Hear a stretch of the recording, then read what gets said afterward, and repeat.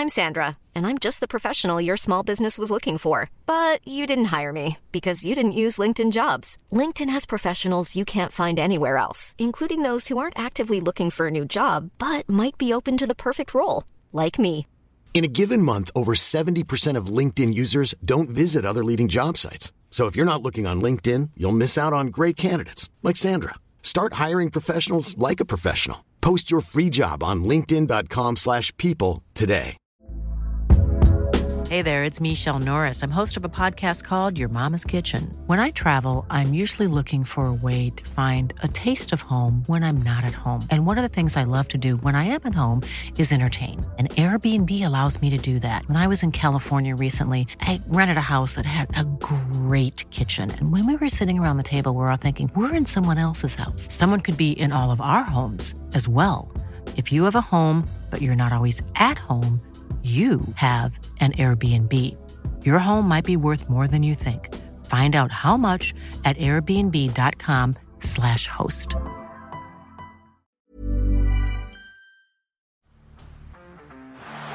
the blind, Andrew John. Inside for Albert. Albert will score. Albert will score. Newcastle have won. Biddle's going to score. Fiddler. It's farewell. It's farewell. And he hits it. He's got it.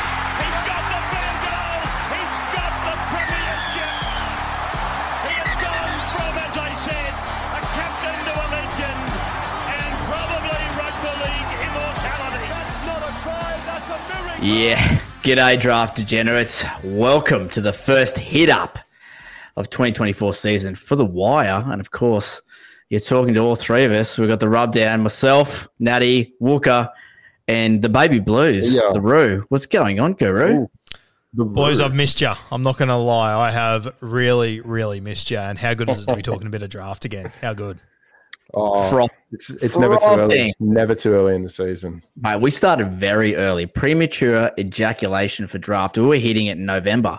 Wild scenes, absolute wild scenes. But now it's January. We're humming. We're up and going now, and starting to try and click the mind into gear for the 2024 draft. How you going with it all, mate? It's good. You're spinning a lot of plates, Guru. Is draft still up there for you?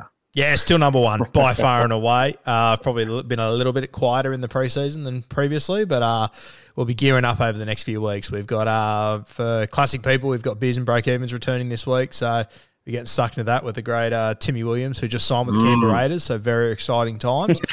And then, That's Timmy. Yeah, Timmy's absolutely flying at the moment. And then we've got, a heap of draft content coming. I think my draft is 37 days away. The boys might have said yesterday. It's warming up very quickly. Got some work to do, mate. And being the president of the CBA Association, I mean, you should be all over it. Absolutely. Yeah, well, boys, as you can see, I'm actually in the new studio, which the new studio is named the CBA Centre of Excellence. So this is where they all come through. Yeah, love that. I love that. It's a pretty strong resume. I'm going to pop the top off one of these Mark Tinicellos because I'm very thirsty. Yeah, let's get into it. Oh, yeah, that's good. That's good gear.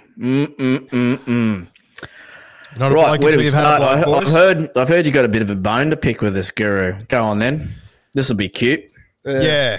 Now, boys, I obviously do a lot of content with a lot of people, and you two I consider to be genuine friends. There's other people like the Broncos winger, Phoenix Crossland, Bobby Boucher that I consider to be associates, but I consider you two to be genuine friends of mine, day oneers. Yep.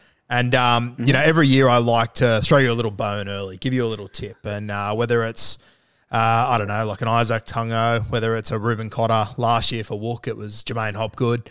I got a little tip for you this year. Ooh. And there's good news and there's bad news. So I'm going to start with the positive. Obviously, I want to congratulate you both with babies on the way. It is fantastic news. And I'm super excited for you. Thank you. The negative, and sometimes it takes someone that cares about you a lot to deliver news to you sometimes that you need to hear. I am so fucking sick of hearing a 10 to 15 minute opening to every one of your fucking podcasts about how you've got a kid or your wife's pregnant. I have never seen two blokes that are more fucking desperate to convince people they've had sex. It is unfucking believable, and it has to stop. What? Mate, do you stretch before you do any sort of physical activity? You know, warm up before you play football, anything like that? Because that's what we're all about. We've got to loosen the tonsils. That's somehow. it. Just warm into it, baby. Bitching and moaning about the situation we've got. This type of excellence in podcasting just doesn't come straight off the bat. We have to warm into it, and it's hard to peak so early, so quickly. We get there eventually, but like we need to warm into it, baby. And yes, I do need to make everyone realize that there is a woman out there that will lay next to me. Boys, the content game is a young man's game, and you two, you're falling further and further away with that sort of chat. I'm just telling you the harsh reality so we can get it sorted.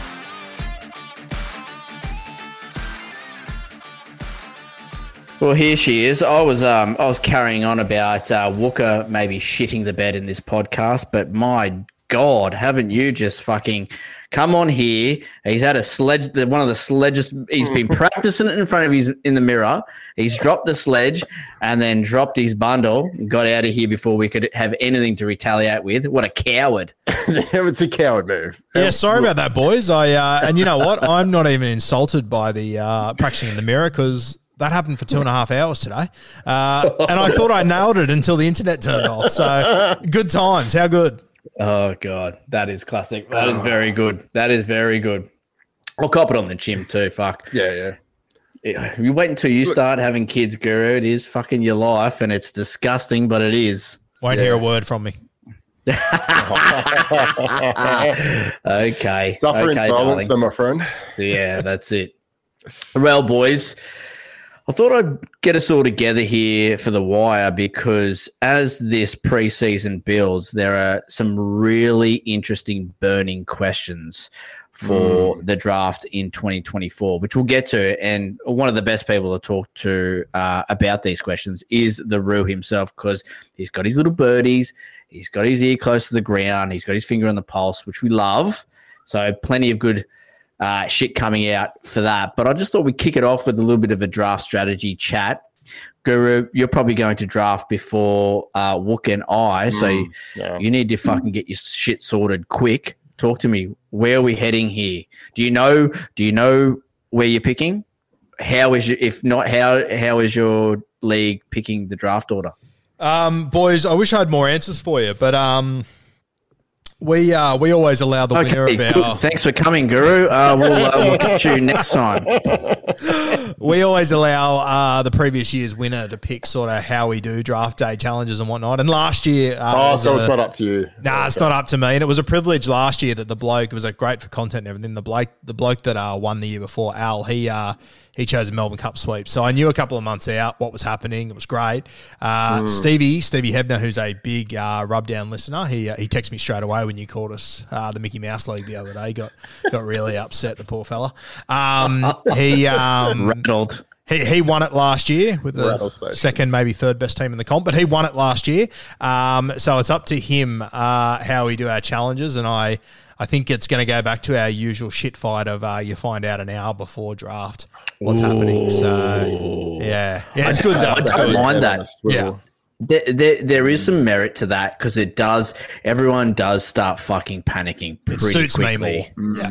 Yeah. Oh, for sure. Yeah, the people that, put the effort in and are prepped and ready to go an hour before, like, what the fuck? Who cares? Yeah, I cannot tell you how good it was, though, having 5 months of knowing Nathan Cleary is going to be my first pick.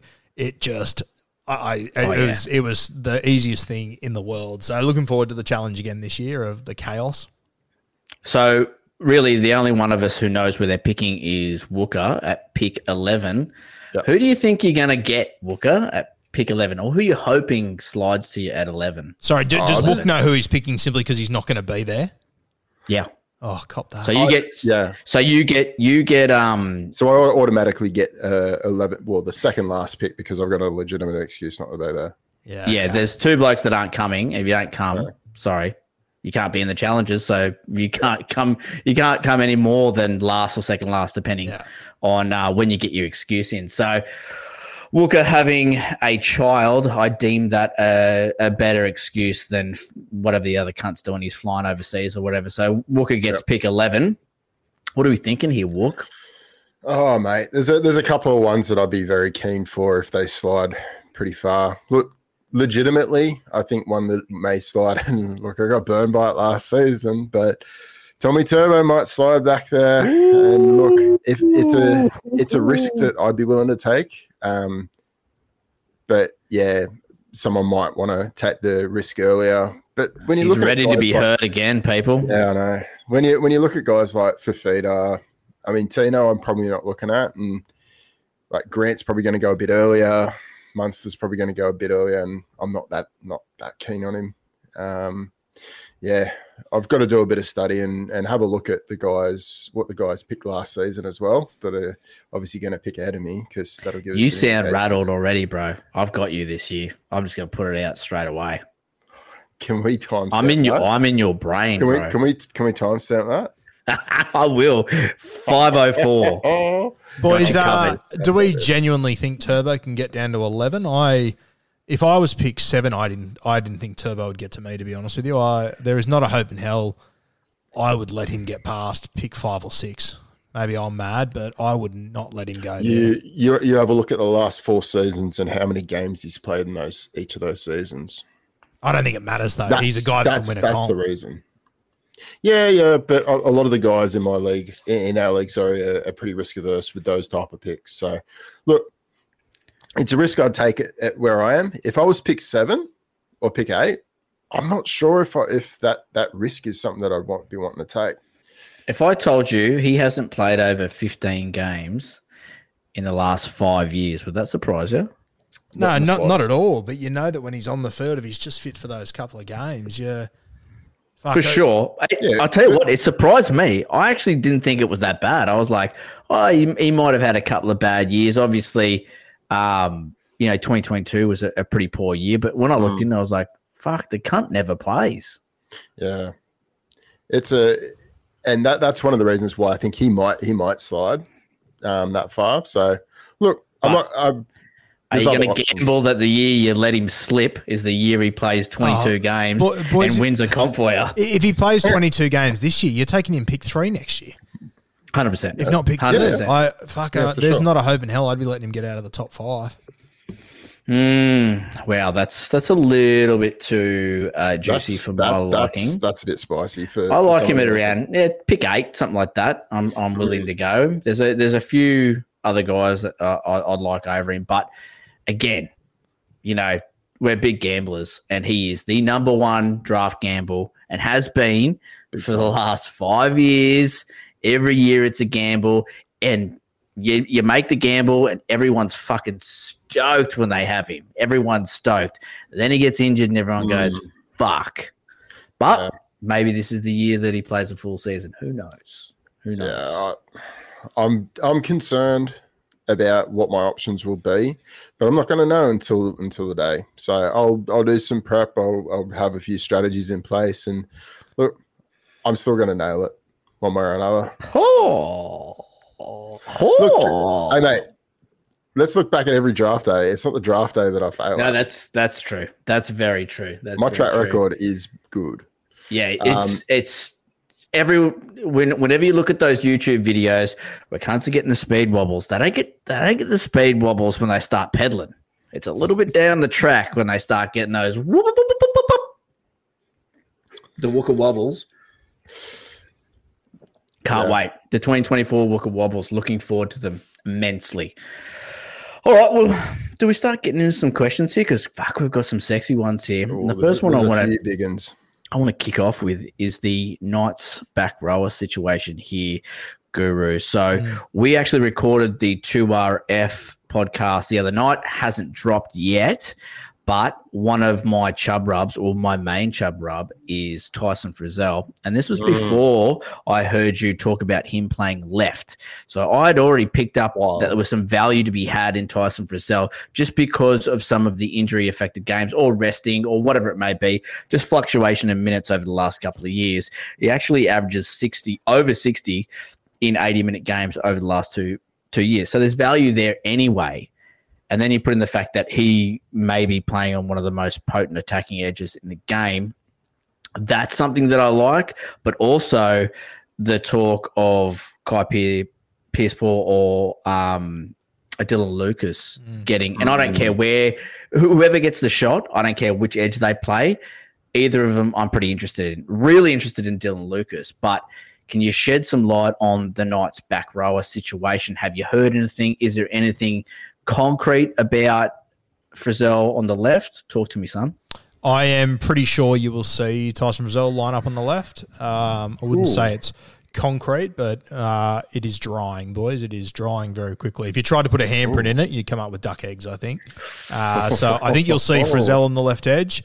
That right edge is interesting. Kai Pearce-Paul, he's had an injury in the off-season, so I don't think he'll be there round 1, round 2, early days. So he's a unit, though, isn't he? He is a unit for sure. I'm not sure if when he was over in the Super League, he played a bit of centre, he played a bit of second row. He played on the right edge as well. I think long-term wise, he will be the back rower there. Dylan Lucas is very interesting. I'm sure you boys have gone through his stats, and it's a small sample size, 5 or 6 games, which in terms of a season is small, but 5 or 6 games is a reasonably good whack. I think he's averaging about 50 base stats across those games when he's playing in the back row. I reckon he is every chance to land that spot, but I think once Kai Pearce-Paul is fit and available, it's going to be very interesting. I also wouldn't rule out Jed Cartwright either, which is far from an exciting option.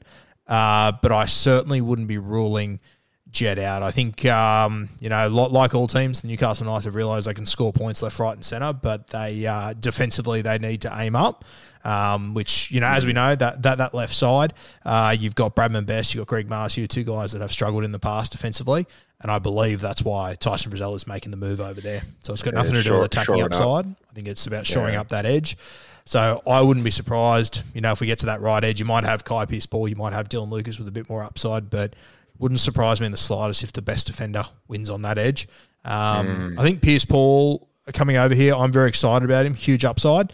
But I think it'll be a big test defensively. Him and the other kid that's come over, Will Price. I think the physicality will be a big step up. So I think it might take a little bit of time. It is a faster game as well. 100%. Compared to Super League. Without a doubt. Yeah, he's got all the ability. Kai Pearce-Paul, I'm very excited about him. But this Dylan Lucas, if you draft him and he manages to hold on to that edge spot, even if he doesn't play 80 minutes, if he plays 60 minutes, I reckon you've got yourself absolute fucking gold there. But it is a big gamble because that is a crowded little spot, that right edge. Yeah, but I mean, what would you be spending? Like a 17th pick or something like that? Like no one's really looking at him. People will be looking at him, I think. I think people will be looking at him, especially with Kai Pearce-Paul out for the first few weeks, mate. You're going to get to all your predicted team lists, and he's going to be there. No one's going to see Kai Pearce-Paul in trials. So I think the stocks of Dylan Lucas will absolutely skyrocket. He is one of the few dual position guys, 50 in base stat. He's going to be a talking point in Classic as well. I reckon the closer the season gets, the more popular Dylan Lucas is going to get. I reckon he'll be hot property.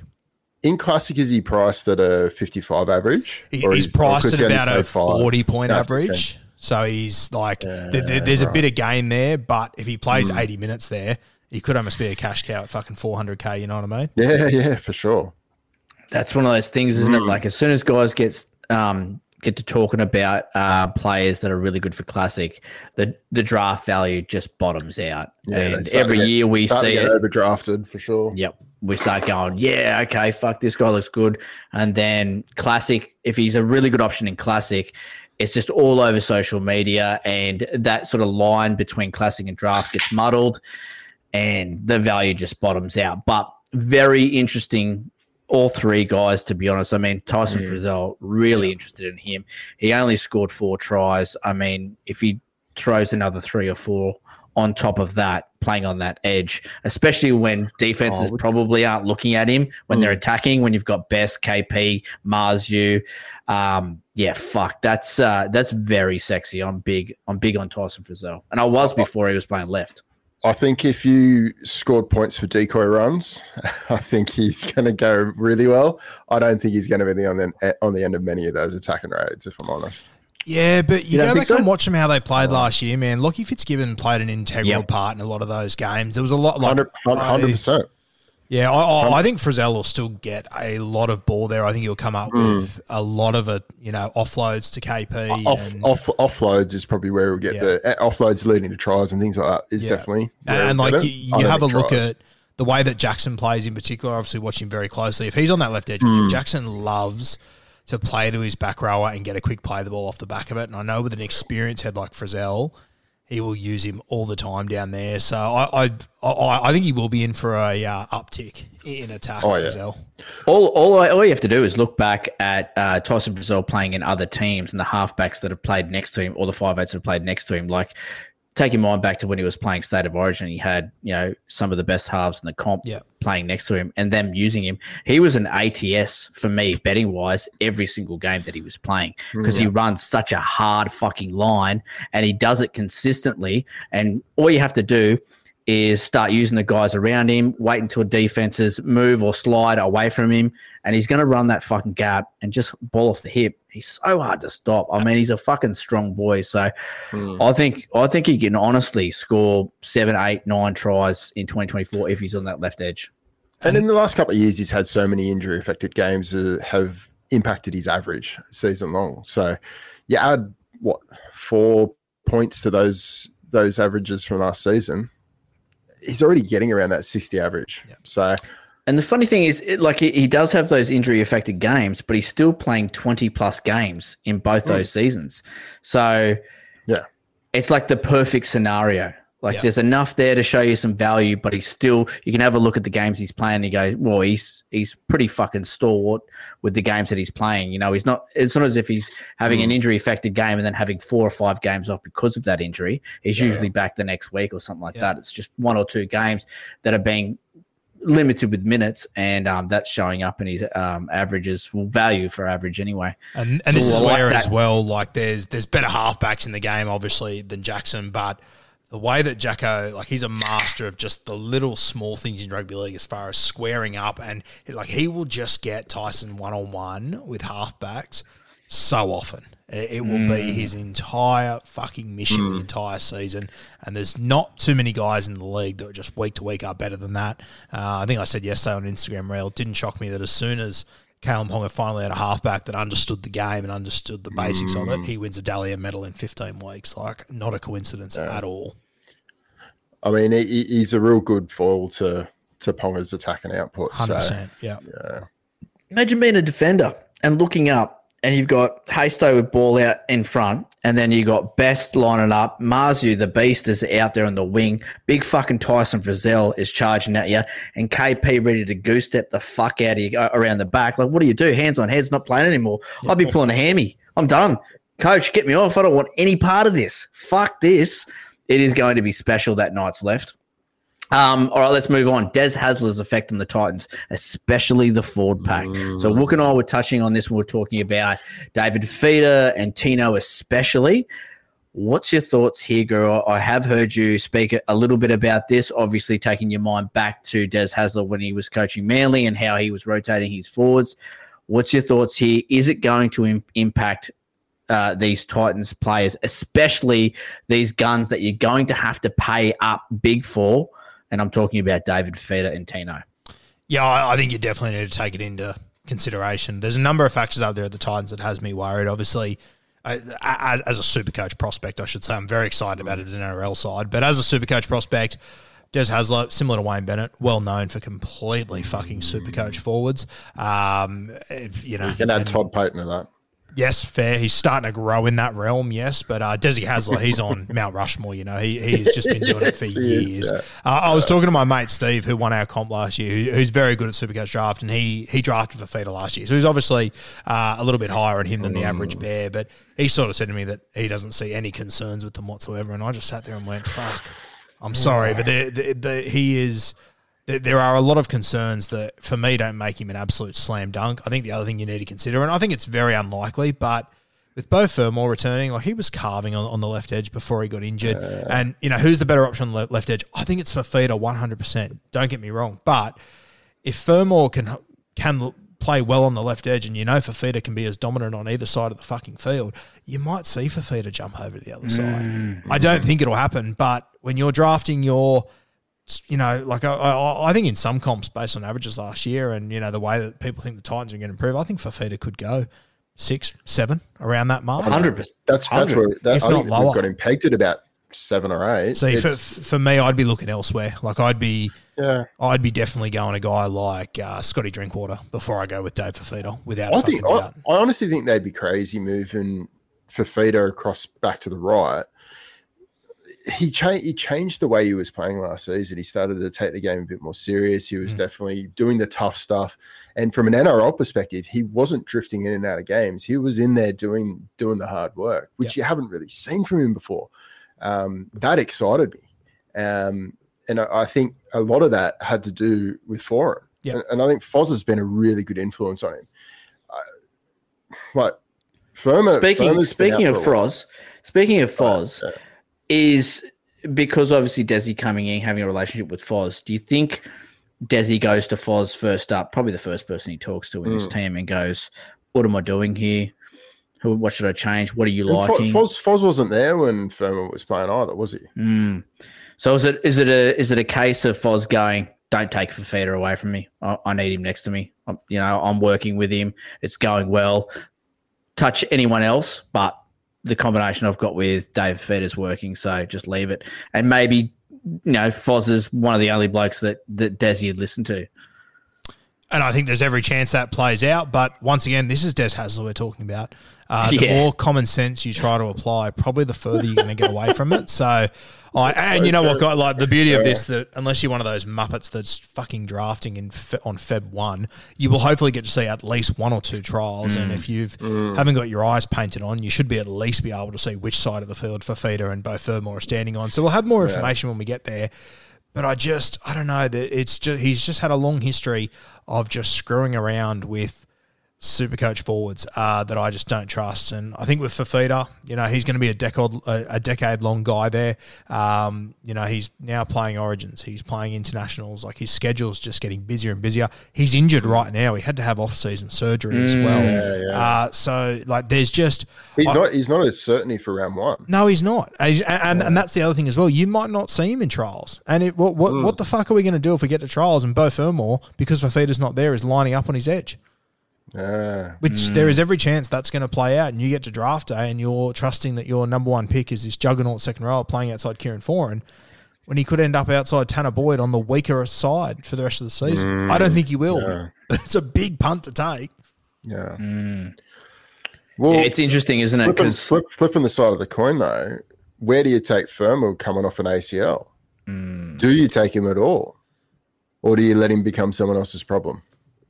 Another guy that I think will be very, very popular. He's going to be very relevant in Classic. He's going to be spoken about. He's going to be on everyone's radar. Beau Fermor. I probably won't. A lot less risky in Classic, obviously. Heaps less risky. Yeah, for sure. But once again, if we get to trials and he's running outside Kieran Foran, his stocks are going to absolutely skyrocket, which there's every chance he probably could be. It wasn't that long ago we were looking at Beau Fermor, everyone tipping him, he'll play Origin next year. So I think he'll be a very popular guy. He's an attacking guy. I sort of, before I looked at his stats, because it's been so long since I've seen Beau Fermor play footy, I just sort of went, mate, you forgot his name. Forgot his name. You just sort of think, he averaged well because he scored a lot of tries. Then you actually look at his stats, and he's base stat averaging like a high 45 to 50 sort of range from memory. With scoring which is sexy. 10 tries. So let's say halves that. That's still a great season. Yeah. Rule of thumb, though, in draft is never draft someone with it coming off an ACL. Well, the first year back from an ACL anyway. Yeah. That's a new rule that I'm employing for sure. It's always been a rule. You just ignored it last year. Yeah, that's true. But I also think there's so many people that apply that rule that there becomes value in these guys. And Beau Fermor might have averaged 60 2 years ago. I wouldn't draft him at a 60 average, but I'm confident he can get a 52, 53 average, which there's great value there all of a sudden. And that is the caveat behind everything that we say, right, is that, yes, we're saying, okay, there's risk behind Fifita, there's risk behind Tanner, there's risk behind Vermel, but at some point in a draft, these cunts need to be taken because of value. You need to be like water. You need to keep your head on a swivel. And if people are taking heed of these risks and they let them slide, then it's worth the risk at some point in the draft. So that's behind everything that we talk about here. And that's the fun of the draft, isn't it? Because it's like, look, if he's at this pick, I'm not a big, but if he slips 2 or 3 more picks past that. Exactly right. And I think this is a really good time to point out and remind people that with a lot of guys, I know myself anyway, at this time of the year, I'm looking for the negatives of blokes because a guy like Fifita, like, do I need to point out to you guys that he's hard to fucking tackle and every time he gets into dummy half, he scores a try? Yeah, exactly. You know what the upside is, but the downside is what you need to be aware of coming into a season like this. Yeah. And selfishly, I like to put out as much negative press about players as possible and hope that the people in my league are listening so that it muddies the water a little bit. And then all of a sudden, hello, that draft value just pops into my lap. And don't lie, Guru. You know you do it. Don't know what you're talking about, boys. I knew you were going to say that. I reckon. No comment. The one guy that really worries me about in that whole situation is Tino because big boy, I think his minutes get cut. He's a guy that I like. It'd have to be fantastic value for me to take. I'm more confident. You got Palisade coming in. You got a fit Joe Majolif again. Like, and we know Desi likes to rotate his big boys and keep them fresh. You know what I mean? Does he need to play Tino at 65 minutes like he has been? Probably not. I mean, it's great for us when he plays 65 minutes, but Desi doesn't give a fuck about Supercoach. So he's the one I'm really worried about, and I'll let him slide. Yeah. Actually, I'll just let him be someone else's problem, to be honest. The only thing about Tino that makes him appealing is the duel. Yep.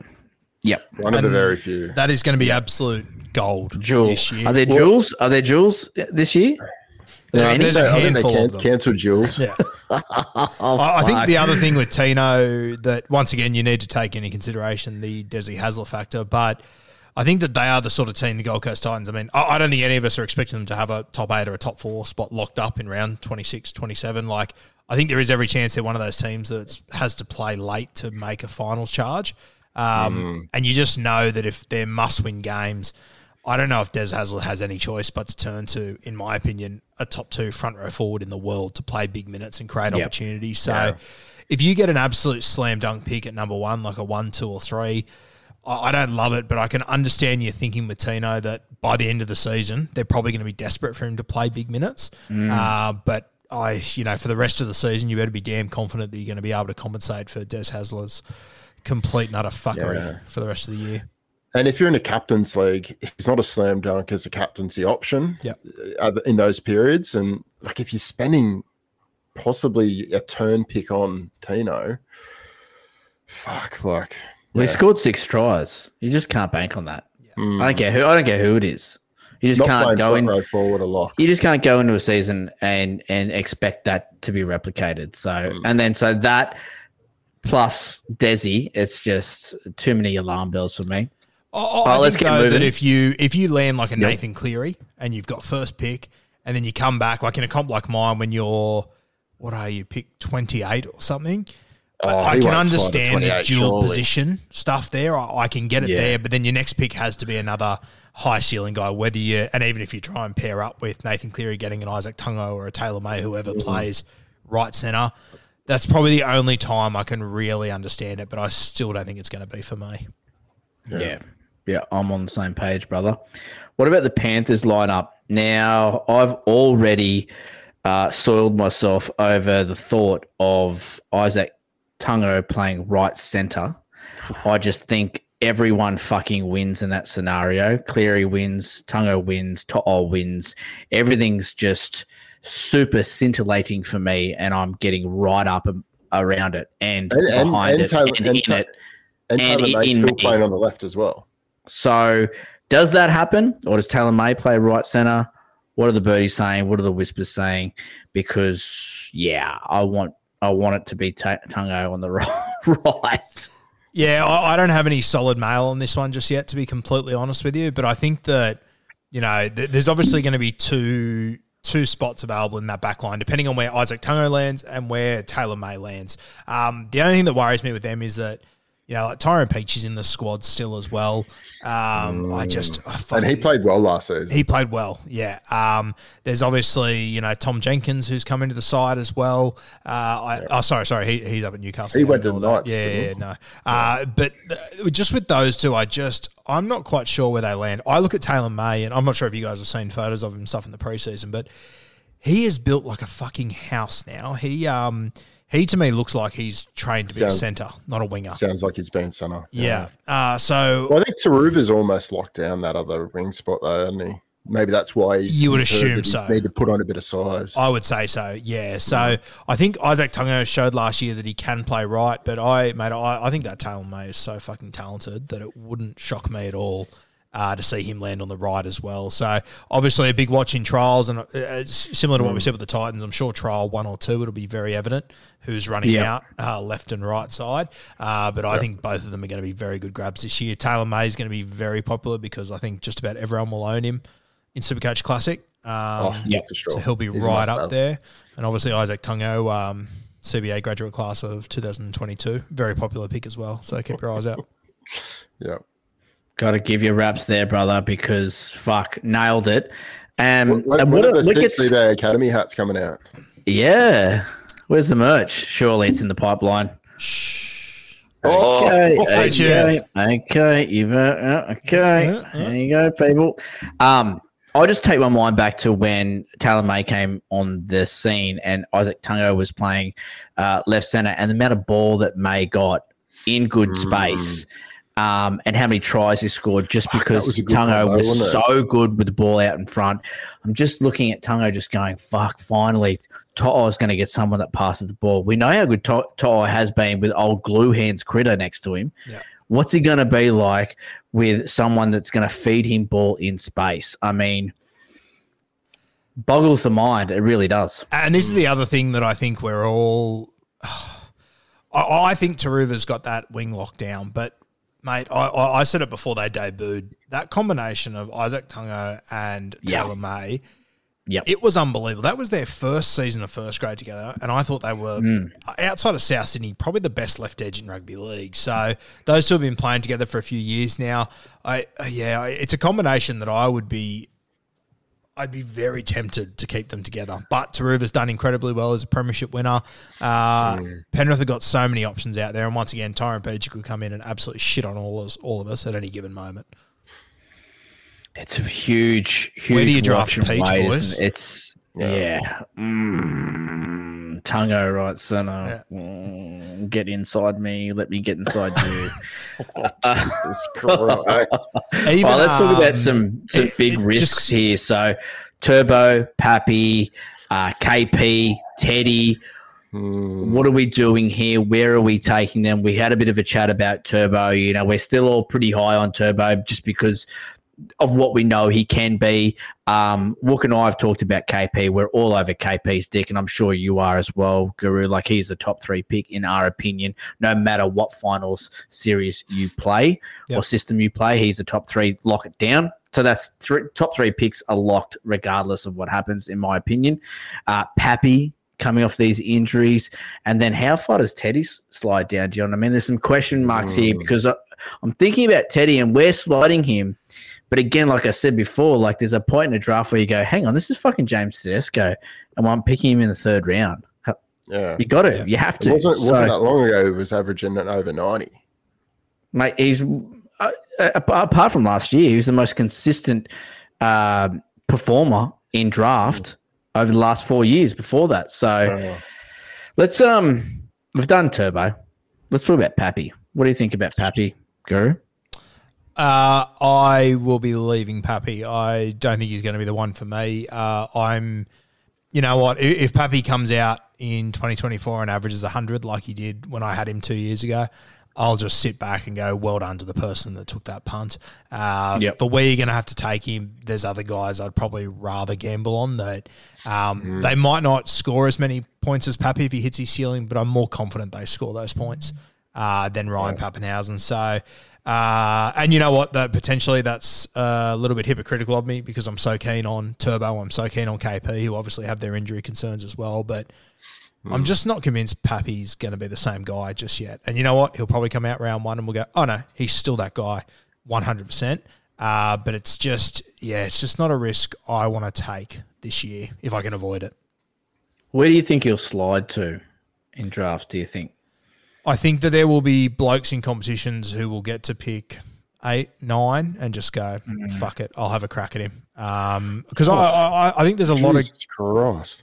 Yeah, you say Jesus Christ, but like there's guys out there that want to win comps, not that want to be relevant. And when you've got an opportunity to potentially pick up a guy that could average 100 at pick 8, you know, why wouldn't you? Like I was sitting here at the end of last year going, fuck, if I'm pick 10, 11, 12, 13, I'm taking KP in an absolute heartbeat. And I got the same reactions going, Jesus, what the fuck's that about? He finishes the season averaging 105 for the last 10 weeks. Like I like, and a lot of people were anti-KP last year. I'm not pushing back on the potential for Pappenhausen, but the pricks had 2 long-term injuries back to back. Like, I don't know. I just think the risk versus reward on what you'd be getting him for. But you would have told me this time last year, KP can't stay conscious. Like a lot of people told me that it was a stupid take. Mate, round 6, we could have been talking about exactly the same thing. Yeah, exactly right, 100%. Yeah, but like I think if you want to, especially if you're in a captain's league, I don't think personally I don't like taking Pappy. But if you take him pick 8, pick 9, I go, you know what? I respect you for that play because you're trying to win this fucking thing. You're not taking someone like Gutho. You're not taking a Cameron Munster, someone that's probably a Harry Grant, someone that's probably not going to win you a draft comp. They're going to make you relevant. I don't think you win it with them. No. But if you're going all balls in and you take Pappy at 8 or 9, I go, respect. He's trying to win this fucking thing. I'll be honest, man. I'll probably take him in the second round. I probably wouldn't reach for him the first, but I would probably take him in the second round. Mid to late would be perfect. I am that guy. I'm ready to double down and go just because, like what you're saying is, if he comes back, and by all reports, it's going to be a mental struggle. It's probably not going to be his body. And I mean, we'll talk to Brian about it more in a few weeks. And it's hard to read into the situation, but you look at his social media, he doesn't strike me as a guy that is lacking in confidence or is struggling to gain motivation to get back on the park and play some really good football. So, I mean, I'm ready to take the risk just because, you know, just say I get someone like Scotty Drinkwater or Walsh or KP or whatever it is, and, you know, you just back it up with another fullback. Not only have I got fantastic trade capital there, I can have that guy on my bench. I can have that purge option in the finals as well. Or just say you have pick 1 or 2 and you grab a halfback and you've got Nico Hines or Nathan Cleary and you partner that pick with a Pappenhausen, and Pappenhausen does come back and just say he's 80% of what he was 2 years ago. Do you win the comp straight away? I think so. Mate, 100%. And there is every chance we are sitting here in 12 months' time after Pappy's put together a full season going, okay, well, Pappy's an automatically a pick 4 or a pick 5. Yeah. Like, that's the reality of it. If we get to round 1 and KP knocks himself out and Turbo gets injured and Pappy averages 90 throughout the season, next year we're sitting here saying he has to be pick 3rd. It's a no-brainer. Same dude. You're just taking a bit more of a risk this year. There's honestly not much difference between my outlook on Turbo and Pappy, to be honest.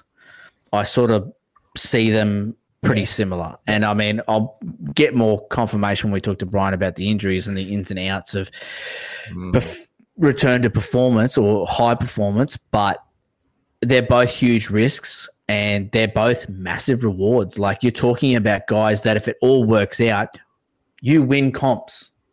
The one thing with Turbo is, and the reason why I'm really high on Turbo is the injury that he had nothing to do with a lower leg injury. 100%. that's why I'm super keen and doubling down on Turbo himself. It's just Pappy has been so fucking unlucky with injuries. It was a freakish incident, that last one, and look, they say they come in threes, don't they? It's funny with that injury though, because that was the best possible outcome in that injury. So yeah, I mean, that's it. Fuck, we're not physios, we're not doctors, we don't know what the fuck's going on. No. But all I know is that he can break leagues open. Pappy, especially if you're a captain's league, and if he's averaging 90 or 100, you're going to be very hard to catch, especially if you pick him up. Storm will be in the GF as well if he's braining it. And then you look at Storm's strength of schedule across all final systems. That's another thing to consider. Storm have a very sexual run. So that's another thing to put on Pappy's shoulders as well. It's like, if I get this guy and he starts firing, I know he is going to be humming come finals time. Man, it's something to really think about. I think plus he owes me a good season anyway. I drafted him last year, for fuck's sake. You owe me a good season, Pappy. Shit. I think as well for Pappy, when I look at him, and, you know, it's all very if and but when you get to finals and whatnot, but round 27, if that's when your grand final is, which is when mine is, they play the Brisbane Broncos. For me, I think Brisbane will have a top four spot locked up by then. Every chance Melbourne does too, as well, to be fair. But geez, like, you might get a Pappy going up against a baby Broncos sort of side there. So, and look, very ifs and buts sort of shit. But I can, as I said, I completely understand and respect someone that goes Pappy as their first pick at like 8, 9, 10 once your big dogs and your drink waters and these sort of guys are gone. I personally think you are more likely to win a comp with Pappy than you are with Cam Munster. Oh, I will agree with that. Yeah, 100%, definitely, 100%. What about Teddy? What are we thinking happens with Teddy in drafts? Where do we think he slides to? Is he a chance to add a few points onto that average from last year? Obviously a poor season for him, poor season for the Roosters, a lot of injuries, a lot of chopping and changing with personnel and positions. There's every chance that he can go better this season, but also he's another year older. Like, he's on his way out. What's your thoughts? Every year there's a decision that I hope I don't have to make, and this is one of them. I have got no interest in trying to place where I would take James Tedesco. I will say this, the one thing, like Teddy, last year for me, incredibly disappointing. He averaged 69, which is good. I think, though, if he averaged 69 in a bad year 5 years ago, we're like, wow, that's unbelievable. Scores are generally starting to get higher and higher as the years go on now. You're looking at your top 2 and 3 picks that realistically at the end of the season, when you take out injury-affected games, you want them to average 90, 95. It's a good whack below that. It's 20, 25 points below that. The one thing I will say about Teddy is that he's in a very rare position where people are sort of bagging him for the way he's playing and all that. And normally when you're underperforming, you need to do more.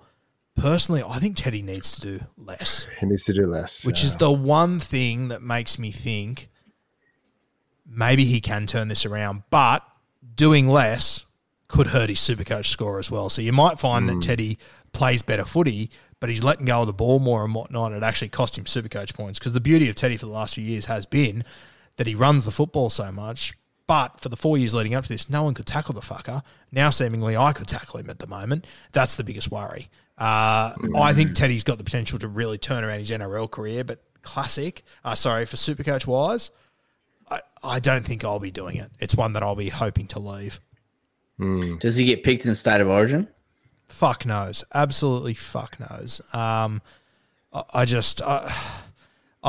don't know what they're going to do there. I don't know what Madge's plan's going to be. I wouldn't be surprised if Madge goes a little bit rogue with a couple of picks, but I'm not sure if fullback will be the spot that he does. I think if Teddy's form dictates selection early, I think he will be there. I think a lot of people are assuming the red Sharpies through Teddy's name. I don't think there's a hope in hell that his name's been crossed out at the moment. No, not yet. Yeah, he's a player where I'm not interested in him. I'm not looking at him. But I'll be interested to see where he slides to put it that way. Like, I think there is going to be value to be had in Teddy.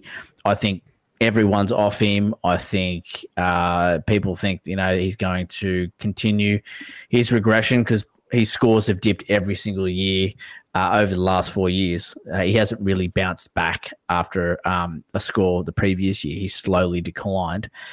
So I think there is going to be value. There's always a Roosters fan somewhere in leagues that'll take him early, but I think in most leagues there's going to be value to be had in Teddy, and there's going to be a point in the draft. Well, I hope there's a point in the draft where I go, fuck me, we're talking about James Tedesco here, and I'm about to get him at pick 26. Yeah, in 2020, average 95, 2021, 87, 2022, 79, 2023, 69. So there is a general trend and not in the right direction. So, I really do see him bouncing back possibly into the 70s this year, but yeah, it's a tough one to peg where he's going to go. I've got him around about round 3 somewhere, but yeah, I wouldn't really push back on too many people if they're going to take him in round 2. I think the other advantage that needs to be spoken about with Teddy is that you have a look at his finals run. If your grand finals round 27 like mine is, he goes Parramatta, Titans, Canberra, South Sydney. So in my opinion, that's a pretty juicy little finals run. The grand final game against South Sydney, you're sort of like, fuck, they're a good footy side. That's not ideal. But I'll give you the hot tip. The Sydney Roosters captain will never be rested against the South Sydney Rabbitohs. A big advantage, in my opinion, knowing that you are going to have a top shelf guy playing in that week in a game that is going to be a war regardless of that. They could both be first and second and be, have home finals locked up for the next week, and they're still going to go all out in that game. Still play. Yeah, he does have a pretty sexual run in most of the final systems, old Teddy. So who knows, baby? Who knows? I've never actually owned him. I'd love to own him. Oh, I've owned him a couple of seasons, and look, he's solid returns every year. Yeah, I personally still think he will, like in my competition that's a 14-man league, I think he still goes round 1. I think he'll go late round 1 though. Yeah. Well, he's that still could be type value. of player that has that insane ceiling. Yeah. And you guys captain's league? Yeah. Yeah. So he's definitely one. Not cowards. Not a all right. league, are they? Broncos backline. Now, Wook and I got a little bit of mail today by one of the rubbers, Dusty. Shout out to Dusty, giving us a little bit of inside mail into an opposed session that Broncos ran against, I don't know who the fuck, but had Cobbo. It was at right centre, wasn't he? Yep. No, and left centre. Left centre. And Mariner on the wing and Raps on both of them. Yeah. So interesting. What's your thoughts here, Cobbo? First thoughts, I was like, I don't like it, but I'm warming to the idea. I think he'll actually do well at centre. I like him there. Supercoach-wise, he's probably not a play for me. I think off name alone, he'll go a little bit earlier than where I'm willing to take him. I think Mariner will be an interesting one out on that right wing. I think he'll be a guy that'll be drafted by plenty. But from what I've heard, coming off that average that he had last season. Yeah, from what I've heard though, Corey Oates is looking very fit up there. So, and I think I love Corey Oates. I love Corey Oates as well. I think he's a very good player. He just re-signed for a year on unders. I think the other thing you need to consider as well is that Herbie Farnworth has left the club, who was their main meter eater coming out of their own end. Having a bloke that fucking looks like a horse like Corey Oates returning the ball out of their own end, I think they're all going to need to have a bit of an uptick there. I'm not sure what Dean Mariner's works like out of his own end, to be completely honest with you, but we know that Stags won't fucking do it. I'm not convinced that Selwyn will do it. Jesse Arthur's in the grand final was Jesse fantastic. Arthur's, he is a meter eater. Yeah, but I wouldn't be surprised if Corey Oates does end up in that side. And you have a look at them like, you know, they've just lost a grand final in heartbreaking fashion. Kurt Catewell's left, you know, probably their most experienced player, not named Adam Reynolds. I just think the experience of Corey Oates wouldn't go astray out there. And I had a report from someone the other day that they were having a little game of touch, and Dean Mariner made a line break the other day, and he was run down by one Oates, C. So that's sort of, I think it sort of made people look around a little bit. So read into what you will, if true, false, whatever. But yeah, I think Corey Oates is going to be a very interesting guy that come trials, I think he's going to get more and more interesting. Yeah, I love that. Corey Oates, yum. The base scores for Dean Mariner last season was 16, 16, 24, and 21. So I don't think there's much there. Little side story about Corey Oates when we were out in the country tours last year up at Rockhampton, where the Oates family's from, I believe. They all up there obviously call him Coatsy. They all love him. And Oates, the younger brother they call Shoatsy, which is short for shit Oatsy.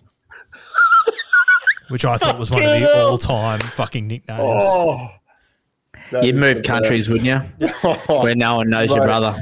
You can choose your friends. You can't choose your start up a new life in Switzerland somewhere. Oh. Fucking hell, that's rough. That's savage. Rough. No, I'm big on Oatsy, and the thing that, like I said, the thing that you love about Oatsy is the work that he does coming at their own end. Yeah. You know, he's usually got a base, just a solid base, pure base of 30 to 35, and then you add on to that, a little bit of try scoring and attacking upside as well. So that's one to keep an eye on. Once upon a time, he saw himself as a second rower. I love that play that they were doing where they're attacking the line at 20-25 around there, and then he is just steaming onto the fucking ball at 1,000,000 miles an hour, coming off an angle back towards the post. Who the fuck is stopping that? Yeah. It's almost like the defense just go, no, you can have this one. Fuck that. So, yeah. My favourite thing was watching him on that play when they didn't give him the ball and he was standing there going, I just ran a fucking 800 to have a dummy thrown to me for no apparent fucking reason. He was always beside himself. Just give me the ball, boys. Let me do the rest. Get out of the way. All right, this is going to be an interesting one for all three of us because we're big on this, and that is who is going to play left edge back rower for the Sharks. We are all big Billy Burns fans here on the wire, and so it's no surprise that we all want Billy to get the shot here, but Guru, is there any mail on maybe does he get the shot? We know how fucking much a liability Teague Wilton is in defence. Does Teague Wilton get a chance to prove himself defensively this season? I'll tell you what, I think this situation is wildly interesting, and I posted something the other day on social media, and it got absolutely pounded into the core of the fucking earth by Cronulla fans. You would think Teague Wilton was Gavin fucking Miller the way that people reacted. At least can't see Billy Burns play. Fuck me. Yeah. Obviously not. And look, to be fair, he was playing for the Dragons. I don't think Billy Burns is the greatest defender in the world, but I think people are just automatically compared to Wilton, geez, Teague Wilton, it wasn't his fault, it was Moylan's fault. And I'm sitting there going, you know what, Moylan wasn't a great defender. A scapegoat, man. But he's a massive scapegoat for me. I think the other thing with Wilton, and it might be a hot take or it might be harsh or whatever, but I drafted Wilton, I think, round 7 last year. I was massively high on him. I got to round 10 and went, I have got to trade this guy. He can't tackle. Yeah. This cannot last any longer. I traded him in a heartbeat, and I personally think, and the take of a lot of people is, well, obviously the person to replace Wade Graham will be the guy that had the spot before. I think that T getting injured last year saved him from getting dropped. I just think it was a matter of time, and I cannot believe how many people have failed to see it. And if I'm wrong, I will wear it every day of the week, but I think Wilton has got a lot of defensive issues that people are scapegoating on the guys either side of him. I mean, as an owner of Wilton last season, I was watching every single Sharks game on the knife edge thinking, surely he's going to get hooked. He was clearly at fault for this try. And considering Fitzgibbon is such a defense-minded coach, I was surprised that it's gone on for so long. And this that left edge needed shoring up whole season. This is the whole thing with Craig Fitzgibbon. Why do we think he's a defensive-minded coach, just out of interest, just based on how he played himself? Because at no point has he shown that he's a defensive-minded coach. But wasn't that part of his role at the Roosters prior to leaving to come to the Sharkies? Sure, but since he's been a head coach, what have you seen that has made you say, since he's been a head coach, exactly right. Yeah, nothing. And the one thing that worries me, and the reason why I actually agree with people that are saying Teague Wilton to get the first shot, if he gets the first shot, the only reason why he gets it is because Craig Fitzgibbon seemingly refuses to make changes ever. He keeps the same team. How long did it take until he made a change with Moylan? It took forever. Talakai, I'm not sure if he deserves to get brushed from centre, but at no point did he try anything different last year, Craig Fitzgibbon? So I'm not saying that Wilton's not a chance to get there. I probably reckon he is the favourite to get there based on how Craig Fitzgibbon coaches. But there are serious issues there that I think could get shown up very quickly. The one advantage Wilton has got is that the Cronulla Sharks opening 5 rounds is absolute fucking bliss. I don't have it in front of me, but I remember thinking that might be saving grace there. But I think Billy Burns in a good system, I think he can do really well. Yeah, Billy Burns is very interesting. I mean, just going back to Teague Wilton, his defensive deficiencies, and it's funny when you talk about like people blaming Moylan or Sifa Talakai, but the thing is, like, if Wilton makes a bad read in defense, he doesn't have to actually miss a tackle. But if he makes a bad read and is in the wrong position, who actually looks bad in that situation? It's the players around him. So you may look at that play and go, oh, they ran through Moylan like, a fucking hot knife through butter. And you go, oh, Moylan's the issue. But you look back and you look and rewind and you go, hang on, old mate wasn't even in the fucking right position to help him in defense. And that was the issue with Wilton. It was he's missing his assignments and making Moylan and Sifa Talakai look bad. So, the funny thing about Wilton is he averages 60. Yeah. Easily. And that's where if it looks like he has locked down that spot, you still take him. I'll take him in Supercoach in a fucking heartbeat because I know Craig Fitzgibbon probably won't make the change, and that's the reality of it. But I look at Teague Wilton and there's two differences in rugby league sometimes. Sometimes there's bad tacklers and there's bad defenders, and from what I've seen, he's a bad defender. He doesn't have the IQ in defence that he needs at the moment, and Wade Graham came in on that edge. Wade Graham was slow as a wet week. He couldn't move laterally, but he had the IQ, and he managed to sort out that edge very, very quickly. And that's, it's blown me away how many people, and maybe I'm wrong, and I'm happy to wear it if so, but it has blown me away how many people just haven't seen it with Wilton. Just something I'm really surprised that they let Tracy go. Yeah. They've got a number of young guys there. Talakai off the bench. I don't know.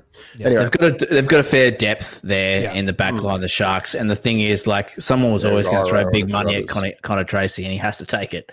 Like we've been saying for the last couple of seasons, like, who the fuck is going to sign Connor Tracy because he deserves to be in a starting side somewhere? And I thought he was going to do a mid-season switch to the Eels at some point, but the mail was wildly strong that was going to happen, and it just never eventuated. Just evaporated, yeah. Something to leave you with Billy Burns before we move on. He played 10 games last season. In 80-minute games, he averaged 59, and he had 6 total try involvements in 10 games playing for the Dragons. Just let that soak in while we move on. South back rowers. Another really interesting story here because there's a ripple effect that's going to happen here, right? And now the whispers are, Guru, that obviously Tallis Duncan might get the shot at left edge, at right edge back rower, and Koloamatangi is going to move to the left. Is that correct? Yeah, I was told a couple of months ago that Tallis Duncan would be a starting edge back rower, so I just assumed it was going to be left side. And I posted a thing the other day saying how I believe he will be on the left, and got a lot of messages from people saying, no, he's on the right. Keon's on the left side at training, and I sort of went, fuck, surely that can't be right. Reached out to what a waste. Someone at South Sydney, and apparently it's spot on. Apparently Keon's going to play left edge. Tallis is going to play right. Cam Murray will be in jersey 13. Jai Arrow will be a middle. So very, very interesting, and in no huge shock to anyone, Jack Whiten will be left centre, which I think the right edge will sort of be one of. The right wing will either be Tass or Young Ty, but I think it will be Tass. I believe.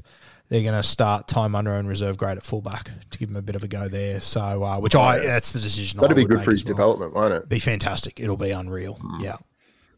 So, obviously, for draft purposes here, we'll start with Tallis Duncan. So, in the 4 games that he played over 30 minutes, he had a PPM of 1.38, which is ludicrous, which you can have a PPM like that when you're playing such low minutes. But what it shows us is that he gets involved. He's young, indestructible, wants the ball, wants to be involved. All great things for draft.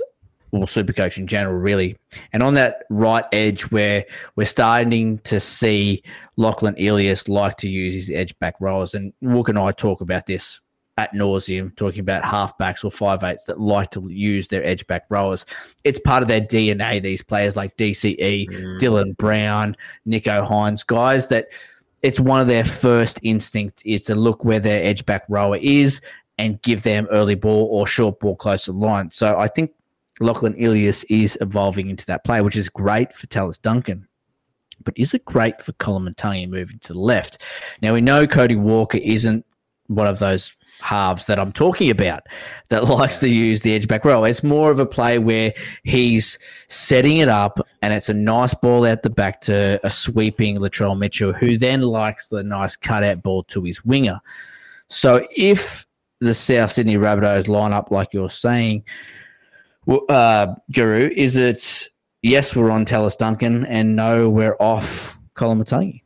Yeah, I think where you'll have to take Keon, it's probably a no from me. I don't know. I just, that left edge back row for South Sydney has just been the best decoy in rugby league for a long period 100%. Of time. And I don't understand. Bloody old Colin Matangi would be a fantastic decoy. He'd be an unreal decoy. And, I don't know if maybe it's a case of, okay, maybe the left edge back rowers out there for the last decade haven't been the most talented guys in the world. So maybe it's just played out that way. I don't know if it's the best way they like to play their footy, but I'll tell you what, if I'm signing, in my opinion, one of the best centres in the game, Jack Whiten, I'm going to utilise him.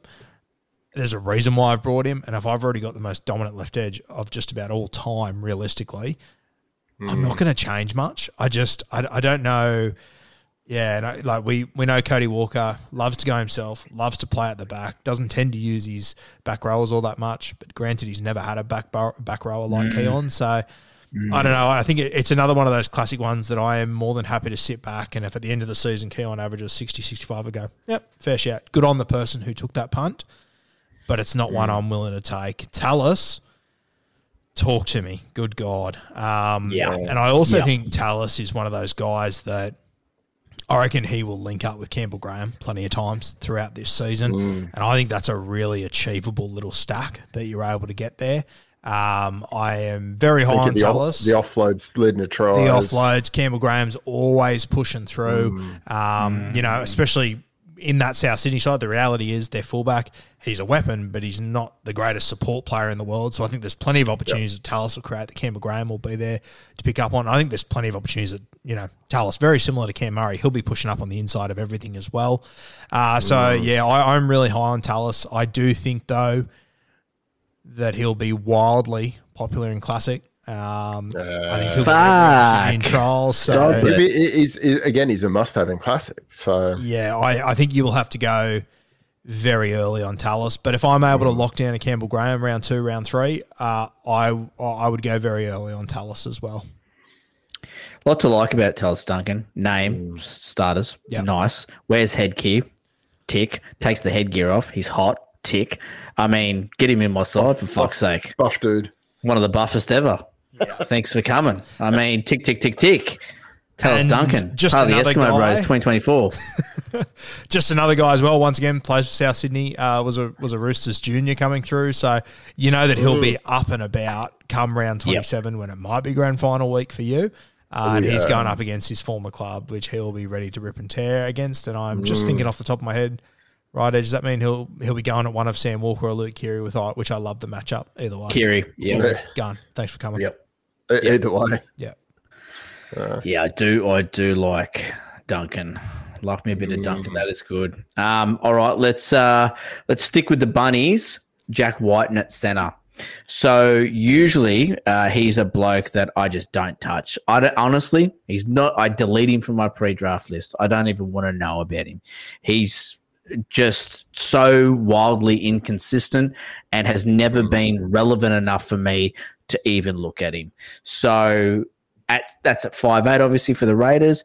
Do things change playing centre for the Bunnies? Knowing what I just said about Cody Walker and how much he likes to go at the back, is he just another block play? Is he going to play more of the Isaiah Tass role where he's just running really straight, hard lines and it's just giving Alex Johnston's space? And that's really the question we need to answer here is for draft is he's an infinitely harder runner than Tass, though. Is Johnston the go because he's going to get more space because defenses are going to be looking more at Jack Whiten, or are we going to punt on Jack Whiten getting short balls and playing?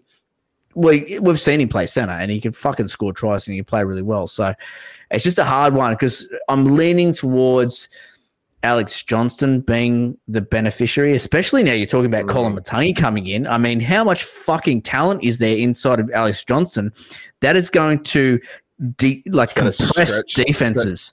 Yeah. And for sure. all of a sudden there's going to be space on the edge there and Latrell's going to have that nice floater or that cutout ball out to Johnson and he could fucking get back to scoring 25, 26 tries. Talk to me, Guru. You might need to hold off because I think Guru lost Guru. I have no idea. No, I'm still here. All right. I have no idea what's going to happen with this edge. I think you make wildly valid points for all of them, but there's every chance that AJ scores half the amount of tries he does last year because simply Jack Whiten doesn't pass him the fucking football because he's a run first dude. There's every chance that South Sydney keep doing what they're doing and cut out their centre constantly to find AJ and he scores 25 tries. I can't imagine the world from what I know and what I know of how close Latrell and Jack Whiten are. I just can't see him faceballing him all season. I just cannot see it happening. That's interesting. And, I think for a lot of people, they'll go, Jack Whiten, he'll score more tries at South Sydney. He's a guy that I like. I have a look through his scores last season when he scored tries. Scored a try in round 1, scored 47. Scored a try in round 2, scored 50. Scored a try in round 4, scored 35. Feces. Scored a try in round 9, to be fair. Scored 133 against the Dolphins. Good knock. Scored a try in round 15, 38 points. Scored a try in round 17, 73 points. Fair play. And then scored a try in round 21 and scored 47. In try-scoring games, Jack Whiten last year, I would say if you take out that huge outlier of 133, you're looking at an average of about 48, I would say, off the dome there. I don't know. I'm happy to leave Jack Whiten if we're sitting here next year saying, okay, Jack's a genuine Supercoach option. Good as gold. I'll deal with that then, but it's not a risk I'm willing to take heading into next year. Once again, you don't know if all this shit at South Sydney sorted out. They could be a basket case still. I don't know. But it's pretty wild that they've taken the 5'8" away from him as well. Yeah, it's bullshit. I don't agree with a lot of these fucking believe decisions. that. Yeah. I'm so fucking annoyed. Yeah, that is very frustrating. For a position that was already fucking really tough. And you know what? I'm happy for them to do it like this, but stick to it. Don't just, it's like it just gets made up every year. It's just willy-nilly. Yeah. If this is how you're going to do it. Rob Sutherland gets fucking drunk and just makes some fucking weird-ass decisions. Yeah. And I think has KP missed out on 5'8" again this year, despite him playing first half of the season there last year, which once again, if this is how we're going to do it, I'm more than happy to do it. It was supposed to be 4 games the previous season. If they played 4 games, they'd be considered a duel for that position. Just be consistent with whatever the fuck you settle on and just let us know what you settle on as well, which hopefully they will. To the boys' credit, the game hasn't actually opened yet. So hopefully we get a clear understanding of what's happening, but history tells me we probably won't. Yeah. Nah, Jack White, not for me. Again, that was me going the long way around. Shock horror. That was me going the long way around to say, never again. No, thank you. What about the Roosters back rowers? Some more guys that fucking interest me here. Nat Butcher, I'll start with him. Big on him. But also, who's going to get that other spot? Or does Nat Butcher move in through the middle rotation? Do we get to see Wong plus a Satili or a Gussie Crichton? There's a lot of what ifs. What have yous. They're carrying 4 of the best back rowers in the league. It's like if I was just going to guess, I would say, look, you stick with Nat Butcher because he's the only cunt that's been there and doing the job consistently week in, week out. But I mean, I've got no idea. But all I know is there's huge value to be had here in the Roosters side in the back row position. I will draft Wong. I guarantee you I will draft Wong. I am more than happy to go very early on him. I will probably go early Just on him. let me write that down. Wong. So W-O-N-G. We'll cut this part of the pod. All right. Wong. Okay, Wong. And if you said to me confident Wong starts round 1, I'm not, to be honest with you. But I just think as the season goes on, I think it is just, you guys know how I felt about this kid for a long time. I just think it's going to be fucking undeniable.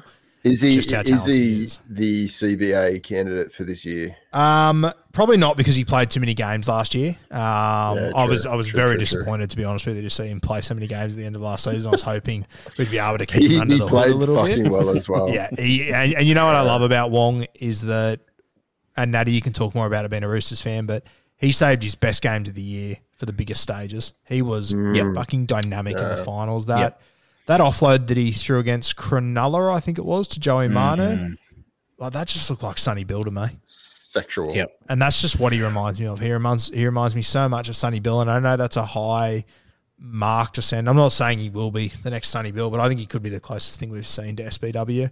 You know, I watched him play through the junior grades as well. He played a lot of 13 coming through, so he can play edge, he can play middle, he can just do everything Wong. And I felt like you could just feel in those last few games of the season, especially in finals, I felt like Terrell May was saying that these boys started to realise, okay, I'm not holding on in first grade anymore. I can be a dominant fucking force in this grade.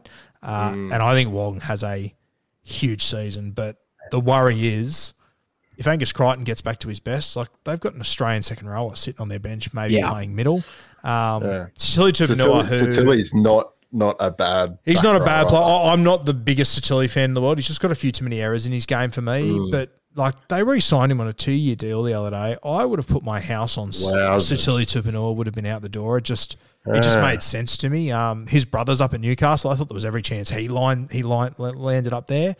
To sign him on a 2-year deal, that almost doesn't make sense to me. And mate, if Wong is firing and if Angus Crichton's at his best, in my opinion, both are better second rowers than Nat Butcher, and it's not even close. So Nat Butcher does a lot of strong work, and he's very consistent. But he doesn't have that up. He doesn't have that upside, and not too many guys do. That's the reality of it. So I don't even think Nat Butcher's a safe pick. You could give me 8 different combinations of second rowers, and I say you could see all of those by round 15.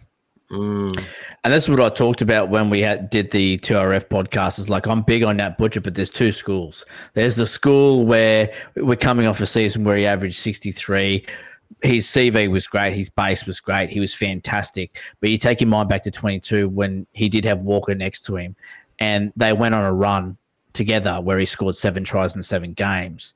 And that's what he can be in this Roosters side with Walker next to him. And you're like, okay, there's actually more ceiling here with Nat Butcher coming off a 63 average. Or the other school of thought is he starts playing middle and he's coming off the bench. And both scenarios are just as likely as the other. Do you know what I mean? And the beneficiary of all those tries next to Walker will be either Wong or Crichton, potentially. Like, where do we think we'd take Angus Crichton? Because, like, he's a player that could legitimately average 70, but he's also conversely a player that could just be in the middle rotation. Just need more information, don't we? It's just it's a fucking real tough one to like peg down. I don't know where I would take Gussie. I just, you know, I actually don't know where I'd take him that I'd even be happy with him. Like, even if you get him round 7, round 8, like, okay, I've got a great name there, but if he's not getting the points, who gives a fuck where you got him? Like, if he's not in the starting side, it's not like he's getting the Maddo type role in Eels. He's not getting the minutes or the scores from that. So that's the other thing. Like, if he is playing as a middle forward, like, and I think a lot of people are looking at the Roosters and going, oh, you know, there's only 3 forwards on the bench. They run with an extra hooker. Yeah, sweet. Their hooker comes off and he's a middle forward. Like, as soon as he comes off, it becomes a 4-forward bench. Radley tends to play pretty decent minutes. I just don't know where Angus gets those big minutes if he's not starting on the edge. I don't know. I will say this, fucking Vegas round 1, the field is 5 meters thinner than a normal NRL field. And Nat Butcher could average fucking 90 in base stats on that field just quietly. If he gets a start there, he's going to take his tick off. Heads up, I'll be taking heavy unders and heavy 1 to 12 results. Oh, yeah. Big time. Unders is fucking begging for it. Yep. Oh yeah, baby. Oh yeah. All right, let's keep the vibe of the show rolling. Let's talk about the Raiders fullback. Now, it's going to be Xavier Savage or it's going to be Chevy Stewart. I know, Guru, you're a big Chevy fan. Love the name. Very sexy. I was huge on Savage. Is it a season early for Chevy? Yeah, it is. I love him. I think he's got a huge future in our game. He's a really good kid too. Played Harold Matson SG Ball at the Sharkies, then made his way down to Canberra Raiders. Sharkies were devastated to lose him. But yeah, I don't think he's ready right now, to be completely honest with you. A lot of people talking about Ethan Strange, who dominated in that under-19s game. And I don't want to take anything away from that under-19s game, but I got to tell you, I don't give a fuck. It's not against men.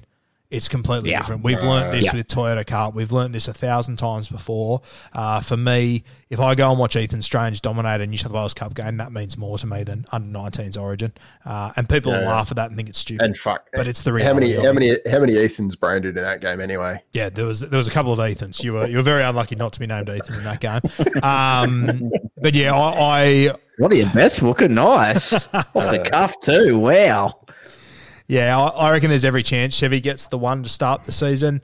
God, I find it funny. We're in the depths of preseason. You know, people said, Xavier Savage was pictured the other day at a training session wearing the one jersey. I'm going, yeah, it's probably one of the jerseys that fits him, you fucking muppets. So they're not making the decision in December, January, who's going to be their fullback. When if you watched any of the New South Wales Cup last year, Savage was playing wing, so Chevy could play fullback. Like, yeah, I had someone send me a message yesterday of a picture of Will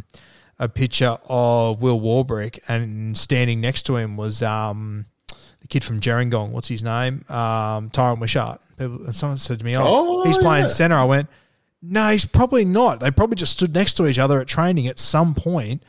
The over-reading that goes into some of these images at training and whatnot, like, for all you know, they're sitting next to each other because they're stretching.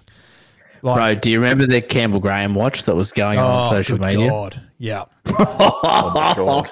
I remember that. Wow. The best is when you see like a right side player, but in the photo you can see their right shoulder. So you assume that means they're standing on the left side of the field, which means that like just chill the fuck out. Wait for trials. Mate, they were going, today at training I saw Campbell Graham pass the ball right to left. Yeah.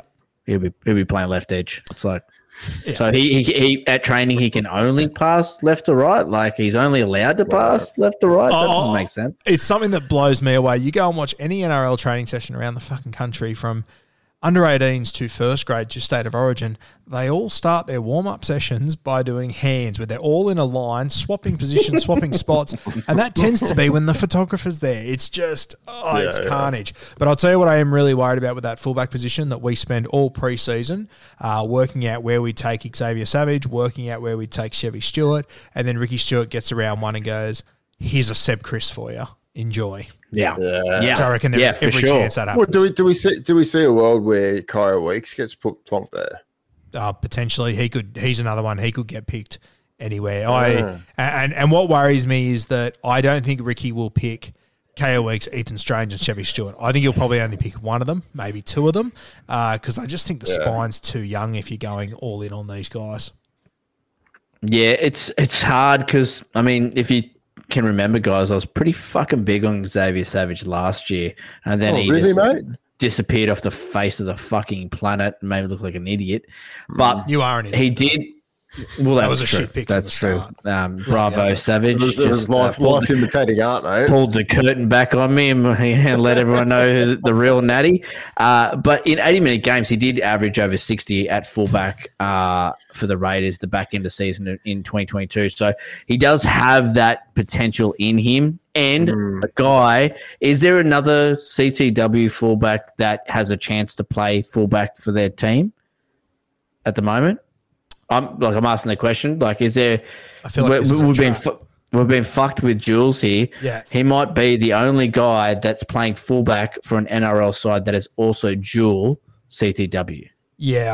which is and look, I also think and you know what, you make a really good point. That I could not believe when I opened up Xavier Savage's scores from last year.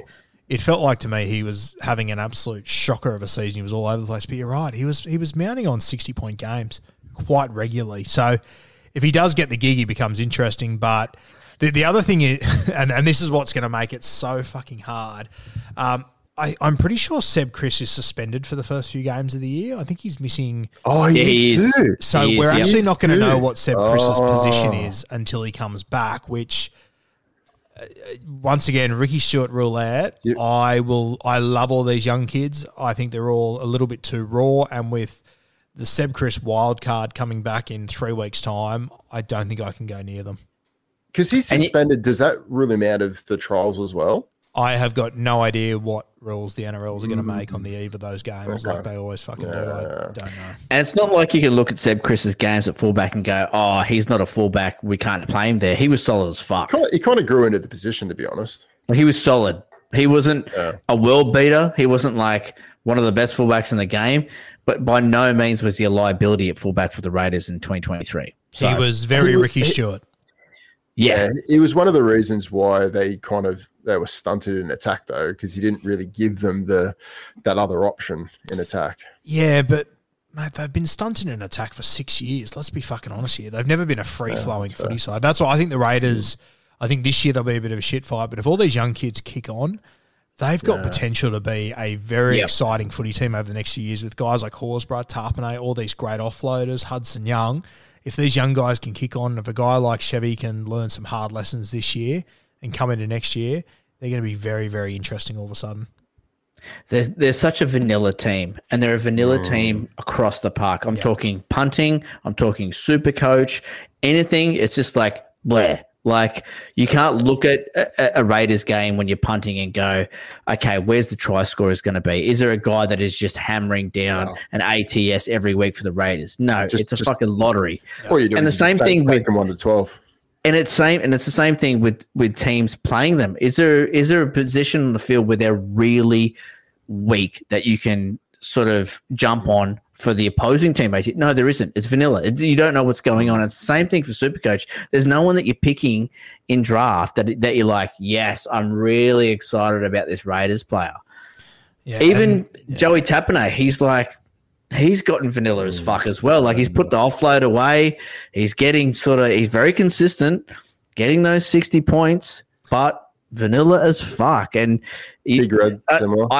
I hope that one of these young kids come, and that was what I liked about Savage, was he came in and he was that X factor, and that's what they fucking need. So hopefully, whether it be Savage, whether it be fucking Strange, whether it be Weeks, whoever the fuck, hopefully they get a little bit of oomph in their attack, and it's someone that can, well, one that I can punt on, but also someone that, you know, is a little bit interesting for draft day. And that's the thing about Canberra. You describe them as vanilla there. I'd go a step further. They're not fucking blue ribbon vanilla. They're vanilla that fucking Ned Flanders would serve you. It's just an absolute nightmare. Yeah. It's black and gold. It's black and gold. Proper black vanilla and gold ice cream. Yeah. And I think the other one that's going to be interesting, and I don't know if you had him in your notes later, but this Morgan Smithies that's arriving from England. I heard you talking about him the other day. Yeah, I think he'll get the 13 jersey by the sounds of it. And some players that I've spoken to that have played with and against him over there, they really rate him. I watched probably 40 minutes of his footy the other day, and I did not, and I'm not exaggerating here, I did not see a single tackle break or a single offload the entire fucking time. I think he is going to be a classic, probably make 45 tackles. I reckon he'll average 50 on the dot, and I reckon we'll be looking at him going, where the fuck are the attacking stats here? So just be aware of him. I reckon he'll be a guy that if he's not playing huge minutes, I think he's a bit of a trap. Coming from the guy who famously said when John Bateman came in, he's too small to make it. So read into that what you will. But if you get a chance, just type in Morgan Smithies highlights. There's like a 7-minute one you can watch, and there just seems to be no upside there whatsoever. And they do love bringing over the Poms, don't they? How surprising that such a vanilla team just picked up a vanilla player. Yeah, and I'm more than happy to be wrong if so, but my vibe from watching him and was just like, fuck, I wonder if all these players rate him just because he is the toughest motherfucker out there and he will just tackle anything with a pulse. But for Supercoach purposes in particular, I am far from convinced. For a team that struggles to score points, it's an interesting choice to go from Big Red at lock to Smithy. And I thought Big Red was getting really good, eh? I was really loving him at 13. And I'll tell you what, is he just going back into the front rotation then? I'd say so. Sounds that way. Oh. To be honest with you, though, boys, I've spoken about him a lot. And he's one of my CBAs. Fucking Puru, the young 13. He would be my 13 every day of the week. I think he's so underrated. And I think when he does eventually get an opportunity, I don't know if it'll be this year with Smithies or whatever, but if he gets an opportunity, he is going to be your top pick on a waiver wire in a fucking heartbeat. I think I'm very likely to draft him late on draft day just to see what happens in the nation's capital. That's got Guru written all over it, that pick. Yeah. Yeah, that is tasty. All right, what about Lomax? Because man, if we get a fucking whiff that he's going to wear the fullback jersey, I think we're all over his dick. Is there any whispers or talk or confirmation or anything in the pipeworks that's saying that Zach Lomax will play fullback? Nothing confirmed whatsoever. I don't know. I'm very quickly running out of patience with Tyrell Sloan, boys. He came through the junior grades with so much talent, so much promise. Bud Sullivan's now gone. Amone's obviously got his situation. So he's sort of the last man standing, Tyrell Sloan, and he's been the least impressive of the three. And to be honest with you, just based on what I've seen of him, I am not sure how much of a Shane Flanagan guy he's going to be realistically. Once again, I hope Sloan comes out, puts egg all over my face and fucking brains it, but I don't know. My vibe is that they'll go in a different direction. Obviously, Moses Sully re-signed the other day, long term, so you can lock him in one centre. He's played really well last season. He's been incredible. He was such a good got so much respect for Sully. But I think it's also been interesting that Jack Bird's come out and said he wants to play centre. For me, I just can't imagine Jack Bird coming out and saying that unless there's been a conversation with Flano and there's an opportunity to play centre there. So I reckon. And mate, fuck, what have they got to lose? Jesus Christ! Like I still have no idea what the fuck happened with Ronald Volkman the other day. That's the most bizarre situation I've ever seen. That was the wildest piece. Wow. But I would say you're going to be running with Flano at 6. I know I was talking on Bloke the other day, and Kempy read out a quote from Shane saying that Kyle had signed as a 9. I'm not buying that for a second. Leave that at the door. No. I do not believe that for a split second. So mate, what have you got to lose? Play Lomax at fullback. If it goes terribly in the first 6 weeks, okay. It really did seem like the back end of last season, Lomax was going. He sent a message. Yeah. Yeah, he was basing, like there was some games here, pure base this is, 50, 56, 44, 40. I mean, there was a stretch of games where he went like 32, 26, 30 points just in H8. And hit up over 8 meters. This is from fucking centre. So you're talking about 20 plus runs a game there. The motherfucker was going, I need to be more in this team. Like, have a look at me. I'm a gun. Put me in, coach. And honestly, it's hard to know, but the base will be there. Like he loves to put his hand up and rip in. We've seen it. His runs are off the hook. But it may be that he's not. It's hard to know because, I mean, when he plays centre and he was just doing those ridiculous flick ball try assists to Ravalawa, that's where his big Supercoach point games were coming from. And also we're talking about the Dragons, and I don't expect a lot of points coming from them. But I'm more excited, obviously, with him playing fullback and having his hands on the ball more often than he is at centre. I just think, I mean, what did he average? 60? 60 at centre in the Dragons, who did fuck all season? Yeah. It's exciting. Yeah. I assume he'll be goal kicking again next year, right? Yeah. Hopefully a bit better than he did last year. Yeah. I had he's such an interesting guy, Lomax. Like when Brad Fitt Brad Fittler had him through the pathways and everything, and I forget what it was, but he had a nickname for him. He used to call him like the chosen one or something like that, just because he had so much ability. Had Jamie Soward on the podcast during the year, and I think it was off camera, but Sowie said, I spent 3 or 4 years training next to Mark Gasnier, and at training he would just do things that I would just sit there and go, wow. And he goes, I'm doing the same things with Zach Lomax. The difference was with Gaz, it would just translate every weekend on the field. With Lomax, he hasn't quite put it together yet. But, mate, the year that he puts it together, if he's playing fullback and goal kicking, and you know what, like he's averaged 60 in the Dragons and it's going like a busted. Even if they go like a busted again. Under Flano, it could be a really good under move. Flano, it could be wild. Yeah. And he's honestly a guy, and people laugh at and shit, but he's a guy that it wouldn't surprise me if we get to next year and you're looking at Zach as a fullback, as maybe a late 1, maybe an early round 2 pick, because, I mean, if he's averaging 60 at right centre doing sweet FA, imagine if he's playing fullback, even if they're a shit team, he's going to have more carries of the football. He's going to get more involved. He played half a dozen games at left centre, didn't he? Yeah, like they swapped to both sides. Next to Matt Figo. Yeah. Which did nothing for him. Matt Figo's like a fucking empty jersey. Yeah. So, I think Lomax has got huge potential. And I probably can't explain why, but there's just red flags all over Lomax for me. Every gut feel I have says, no, just leave it to somewhere else. But the numbers are undeniable. Yeah. I want him. And the thing, like, and we've termed the phrase, someone that you're really into, chub rub. Yep. On the weekly rub down. And he is a chub rub, right? So, like, there's things like how he chases down a high ball. When you watch him do that, you're like, oh, yeah. This gives me a chub. I like that. The flick balls, how involved he is in his running game. All of a sudden you see him at fullback. Not only that is he probably will be CTW fullback dual for the remainder of the season after he gets moved there. Hello, thanks for coming. Like I said, the absolute gold jewel other than halfback 5'8" is a fullback that is playing fullback for their club, but is also available at CTW. Someone that you can put at the CTW position who is actually playing fullback for their club. That's heaven, baby. Yeah. So there's a lot to like about Lomax, and even if he's he's going to play center, I'm just going to pick him up just in case Dragons start rough, and Flano goes, you know what, fuck it. Let's go, baby. And 4 rounds in, they put him back to fullback. He brains it. And for the rest of the year, he plays fullback. And he's right in that sweet spot, Lomax, where I don't think he plays Origin. I don't think he gets rested at the end of the season.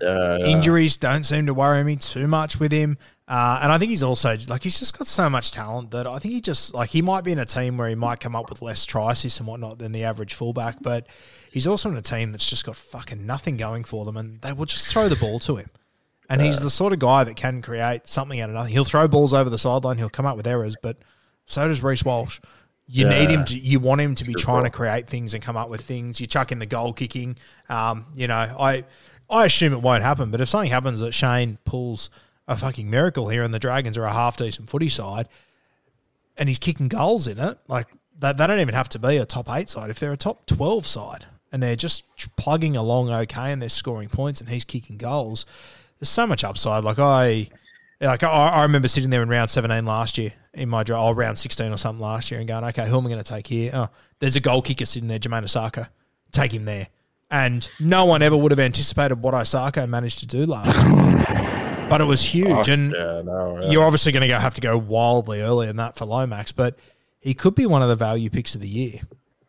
Yeah. Funny thing about the Dragons as well, like they actually don't have to perform that well for Lomax to be involved in their attacking rates, because they're the most dominant attacking edge in terms of percentage for tries scored in the comp.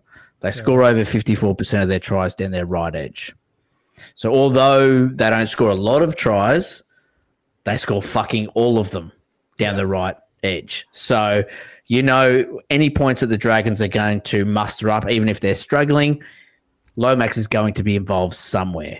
And not only is he involved in those backline players off Hunt, giving Ravalawa the ball, but also I just those high balls that Hunt puts up and the chase that he puts on.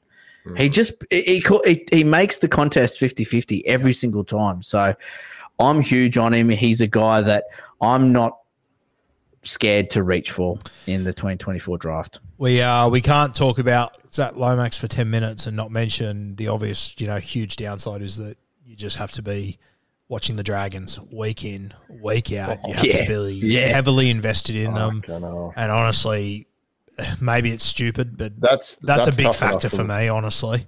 The advantage of that is that they tend to play the vast majority of their games on a Sunday afternoon, so he's a good little last captain option to have there. You can normally see your VC throughout the weekend and whatnot, which I like having, but Christ, there's so much upside, but just so much that worries me at the same time.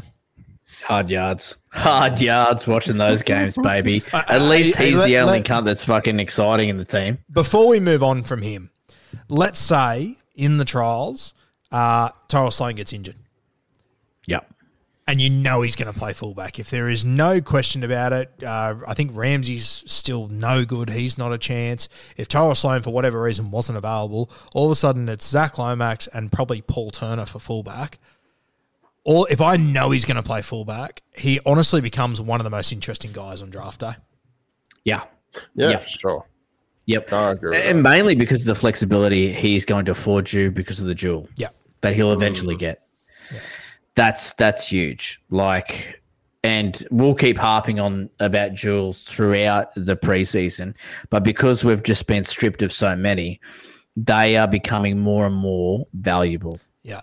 As we go along. I think if you're one of these people that gets Cleary or Hines, and probably in a deeper league like mine, if you're in a 14-man league and I get back at pick 28 and 29 or 28 and 30 or whatever it is, geez, there's probably going to be better players than Zach Lomax available there, but getting that duel and covering a number of positions, if he's playing fullback, people will say it's early, but Christ, to get a 60-point CTW when he's playing CTW and now jumping into fullback with goal kicking, he becomes very enticing. How many players tick all those boxes? Exactly right. It's crazy. Yeah. He's very, very interesting. Yeah, it's very arousing. It doesn't feel right, but I think it's the right call. Yep. Right. Are there any other situations so far in the preseason that you think are worthy of chatting about before we get into the CBA talk?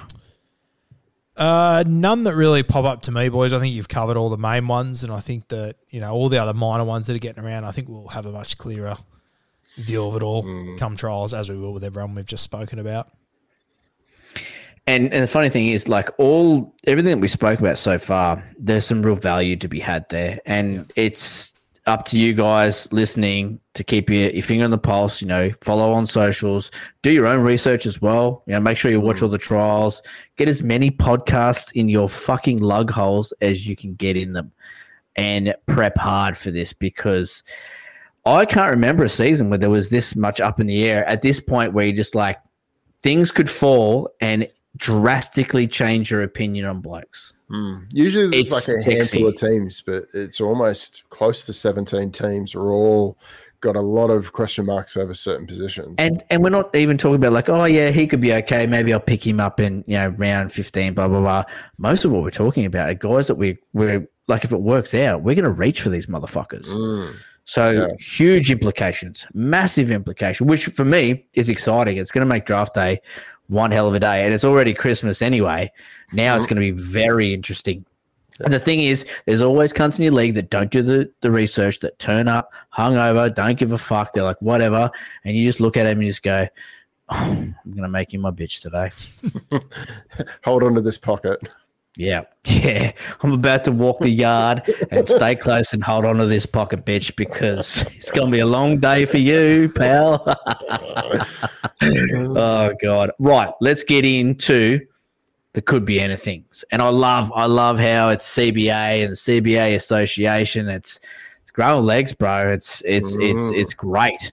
And it's got to a point now where pressure's building, bro, because you're that good at it that you have to back it up now every year, and you haven't missed for us. Obviously, on the Bloke podcast, you've always got, a State of Origin Smokey or a guy that's going to make it big, and you've nailed them as well. But here on The Wire, we want to talk about some guys that obviously might get a shot throughout the season, guys that you think that maybe a one injury away come in, could be very Supercoach relevant. The type of guys that if you take a punt on draft day and they're in your side and something happens and everyone, I was talking about this the other day, Wooker, everyone starts going, yes, I'm first pick on the waiver, and they start searching for him and they go, where the fuck is this cunt? And then they click on teams and they go, someone's already got him. That sneaky motherfucker. They're the guys we want to talk about, babe. Yeah, and I'll be honest with you, boys, it's probably a little bit earlier than what I anticipated, so I need to go through and have a bit of a deeper look. I'm sort of like, I want results, not excuses. Yeah, for sure. And they will come as we go. I've sort of got a very long list of guys here that I think are worth keeping an eye on.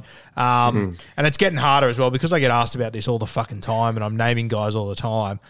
Like before, the Hopgood thing. Like I didn't talk about him the year before because no one wanted to fucking hear about it. Whereas now a guy like Ito, who would have been a massive.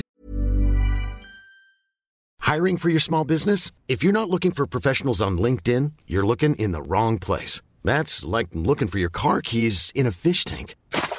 LinkedIn helps you hire professionals you can't find anywhere else, even those who aren't actively searching for a new job but might be open to the perfect role. In a given month, over 70% of LinkedIn users don't even visit other leading job sites. So start looking in the right place. With LinkedIn, you can hire professionals like a professional. Post your free job on linkedin.com/people today. One for me this year. I've been talking about him for 2 years now, so everyone's already aware of him and whatnot. It's like the Carl Barron skit where he keeps saying rolled oats, and after a while, rolled oats. What are rolled oats? He forgets the meaning of what rolled oats are. You've said it so many times. There is a lot of these guys on the list that I've spoken about already last year. So, if, obviously Rub Down and Guru listeners, some of these names you would have heard before, but obviously Iro at Cronulla, I absolutely love this kid. I think he's a superstar in waiting. Yeah. But you're relying on Craig Fitzgibbon making a change to his side. So, fuck knows. No, I think the big advantage, though, for Iro this year is that Connor Tracy has left. So, he is without a doubt next man up. I was staying in communications with him at different points throughout last season when he was 18th man, and he genuinely thought he was a sniff every week. So I think he is getting closer and closer to making a debut. With Connor Tracy gone, I am confident.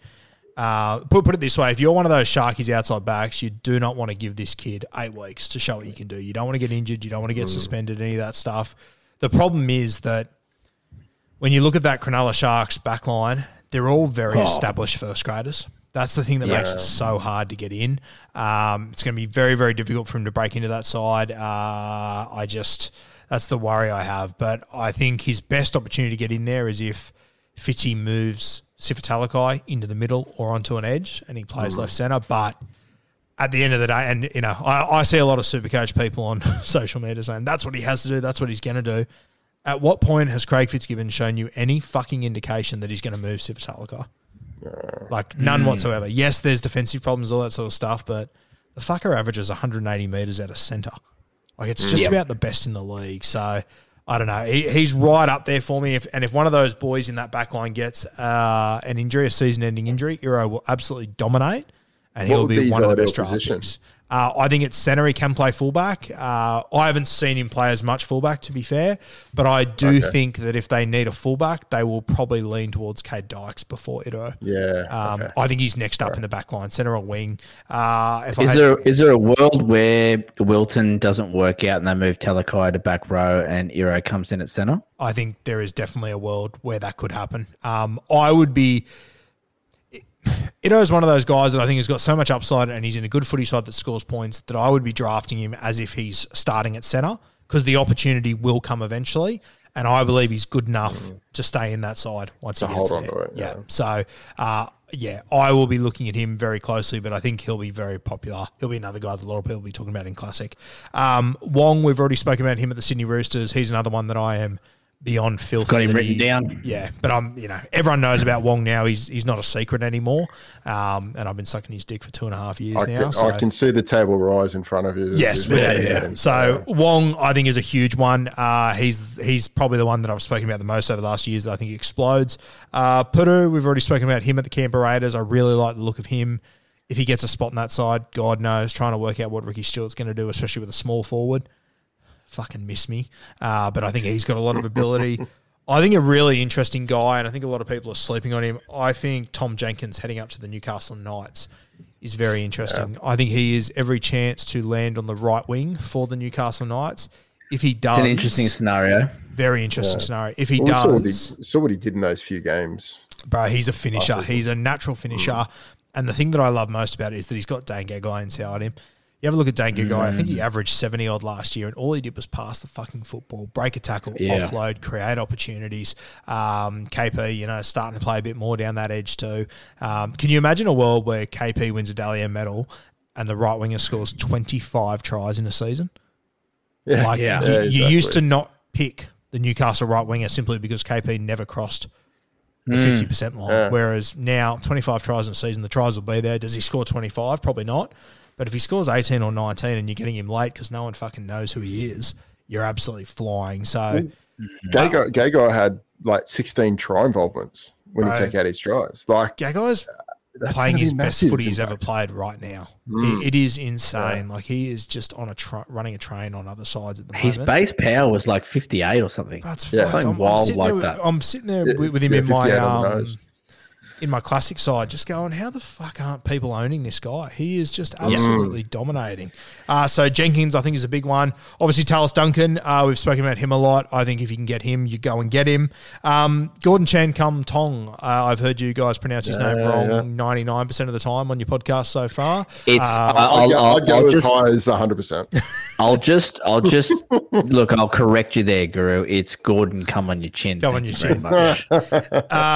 Gordy is a very, very talented player. He will sit behind Lockie Croker, I believe. I think he'll be the 14 come round one. There is another kid there, I believe his last name's Humphreys, who's impressed so far in preseason. But I think Gordon will grab that jersey. Hooker's just fucked, as you guys know, and as all the listeners know. Yeah, it's not a great position.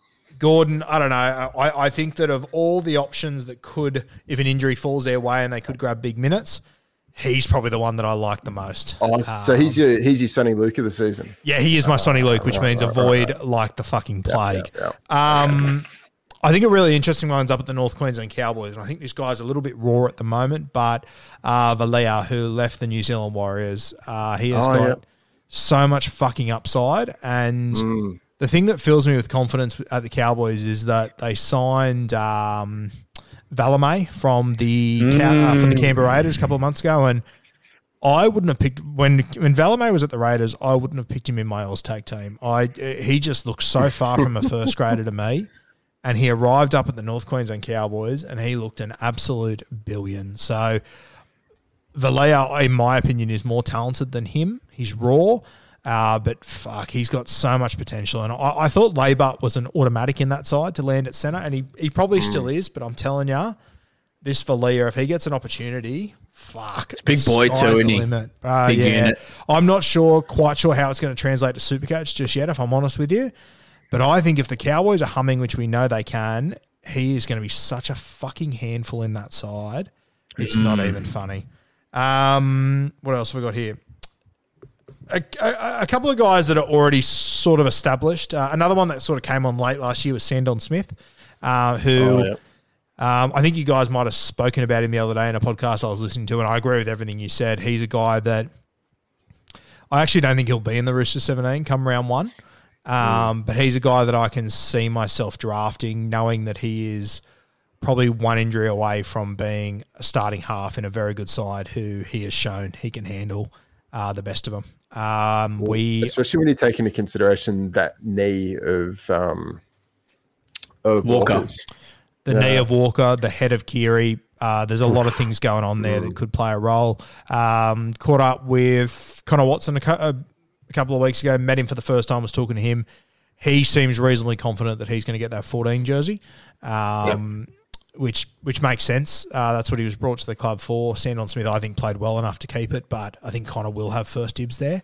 So Sandon Smith, I think, is a guy that I'll probably get late, and I'm happy to be a little bit patient with him. I think he's only halfback, is he? He's only halfback. Only halfback, yeah. So there's every chance if he comes in and plays more 9 or whatever it might be, there's every chance he gets dual at some point, which could make him very, very interesting. He's a very long-term play. But, you know, my comp, we added a bench spot last year to go to 5, and I'm looking at that extra spot as being a real project guy, and Sandon's got project written all over him to me. So he's a very interesting guy. Guys, I'll tell you what, one guy you didn't mention in your front row forward conversation was Terrell May. I reckon he absolutely explodes this season. I love him. And people won't pick him because they'll go, he can't get the minutes. I'll give you the hot tip. He doesn't fucking need the minutes. He is he is like PPM Andrew beast. Fafita at his peak. He is just, his PPM is just insane, and guys just can't fucking tackle him. You see the Roosters, as soon as he comes off on the field, they all just flood the middle because they know what he's capable of doing. I absolutely love everything about. I love most things about Terrell May. I hate the way that he's talking about going to sign for any other club that'll fucking have him. I imagine that doesn't bode overly well at the Roosters. But Terrell May is a guy that I can see going a little bit early on because I think he's got so much potential. A guy down at the Canberra Raiders that I think he has a bit of a breakout season this year is Ata Mariota. I loved him towards the end of Mariota, the he's played a season. few games. Very last impressive. season. Yeah. Once again, Horsburgh, Tarpanay, Smithies, Gula, a lot of mouths to feed there, but he's a guy that I just think he looks like the next Josh Papali'i to me. That's what I see in him. And Josh Papali'i's obviously taken up a spot too. So I'm not sure if the minutes will be there or whatnot, but geez, I'll tell you what, if the Raiders have a bad injury run in their forward pack, keep an eye on Mariota because I think he will absolutely explode this year.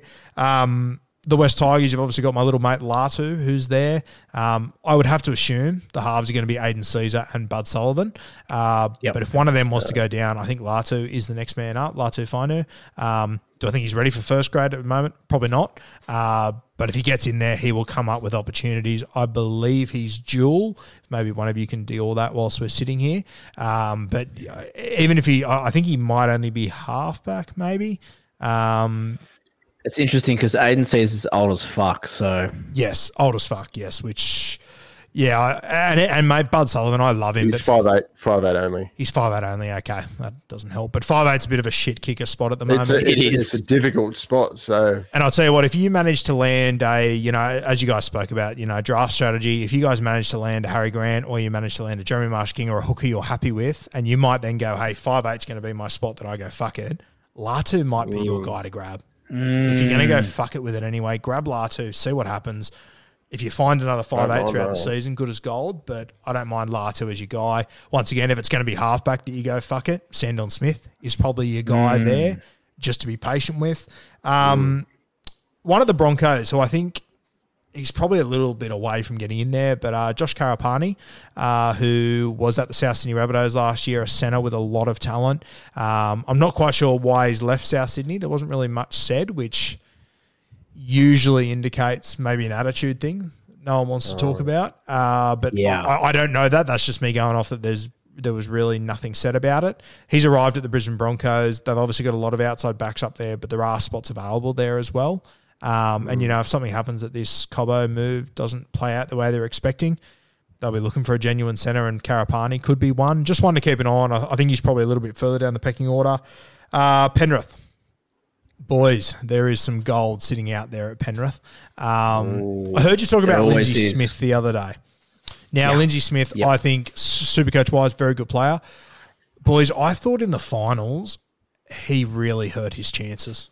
I thought he just struggled defensively, not in a Supercoach point of view, but I just think from a Penrith Panthers point of view, I'm not sure if the stocks will be as high on him. Maverick Geyer is one that I think will come into the side. Yeah, I think he's a very good chance to nab jersey 17. There's another front row forward there. I believe his name's Liam Henry. I reckon he's also a very good chance to grab that front row forward spot. And as you guys said on your podcast the other day, there's not huge minutes for that Penrith pack, especially the middles. They do rotate quite a bit. Isaiah Yeo's going to play big minutes. So not a stack of opportunity there, but the advantage is that the front row forwards don't play huge minutes. You almost at the Penrith Panthers, if you can become the main front row forward off the bench, it really is the sort of gold spot to be. Yeah. Well, and that's the thing, because you've got Leota and JFH really not commanding a lot of minutes. You could come off the bench and actually command the lion's share of minutes. Quite easily. Yeah, for sure. So, well, Spenny Lenny would have taken up a fair few minutes, and they've got to go somewhere. Yeah.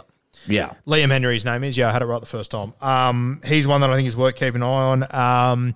Canterbury, a lot of talk about Sam Hughes coming out of there. I know that Phil Gould's been impressed with him. I haven't seen too much of Sam Hughes, to be completely honest with you guys. But, mate, I was thinking about it the other day. Like, I was sitting there going, fuck, is Josh Curran really going to be their 13? And then I went through their squad, and I'm not sure if I can see a world where Josh Curran isn't their 13. And, mate, I have no idea who's going to partner Max King in the front row. It is their middles are absolutely fucking shot. They're trash, aren't they? Oh, mate, and we saw Jacob Preston. Liam Knight was the option, wasn't he? Well, mate, Liam Knight might be the second best front row forward at that club, and I don't even know if Max King's fit. He seemed to carry an injury every single round last year. He had a sternum injury. Yeah. So hopefully that's recovered and sweet. But Sam Hughes is one. I'm hearing that Patolo, who they've been very high on the last 2 years, he just seemingly can't get his body right. And it sounds like that's the scenario again at Canterbury. So middle forwards there's an opportunity. Couple of guys up at the Broncos. And I think Supercoach-wise, people are going nuts for Fletcher Baker. Natty, you're a Roosters fan. There hasn't been much that I've seen from Fletcher Baker that has made me think he's going to go up there and absolutely brain it. Yeah, not once. The signing makes very little sense. He's going to fill the same role that Flegler did. Yeah, I'm not convinced he will. I'm not even convinced he fills that role. I don't know. I didn't understand the signing the day they signed him. And when they signed him, it made me sort of... And, I heard 5 weeks before that the Broncos were looking at him, and I just thought, surely fucking not. So I watched him closely for the rest of the season, sort of going, is there something I'm missing here? If I was missing it, I still am. I just don't quite see it. What I do see, though, and he is in the... Who's the big bit of gear that plays there at the Broncos? So there's Ben Takura. Xavier Willison. I think Ben Takura is the one you're going to hear about. There is Xavier Willison. Yep. He just, if he can get his body right, he's great as well. He's amazing. Knows. Ben Takura is the one you're thinking of, though. I think, Natty, he is a big bit of gear. He played in the trials last year. He's an absolute monster. I know the Broncos see him as a Payne Haas potential sort of guy. Yep. He's one to watch. The other one that I think Supercoach-wise, and he's in the Supercoach system at the moment. I've spoken about it a little bit over the last few years. His name's Jaden Hunt. He played at the St. George Illawarra Dragons last few years. He is an absolute just PPM. He's fantastic. He just gets through so much work. He doesn't have much upside, but I think he is a little smoky up there in Brisbane. I think he's another one to keep an eye on. I fucking hate that I've given you so many front row forwards. The other one that's dual position, down at the Dragons, that forward pack is fucking rank. I don't know what he's doing there. I saw you guys post that thing about Jack de Belin the other day. My only counter to that would be, and it's something that I noticed last year, mate, every time Shane Flanagan was commentating on a Dragons game, he always seemed to point out that he thought de Belin was playing too many minutes. Oh, no. Which is good. This is what we got here, bro. Which is what really worries me. But then dialed in. But then I listened to your reel the other day explaining your thought process, and I don't disagree with anything you said. The minutes are there, someone's got to fucking play, and they're going to run with two hookers. Blake Laurie, he can't play more than 55, in my opinion. Who else is there? You would have to think it's de Belin, but... the two Molo brothers. They play fuck all. The rest of them...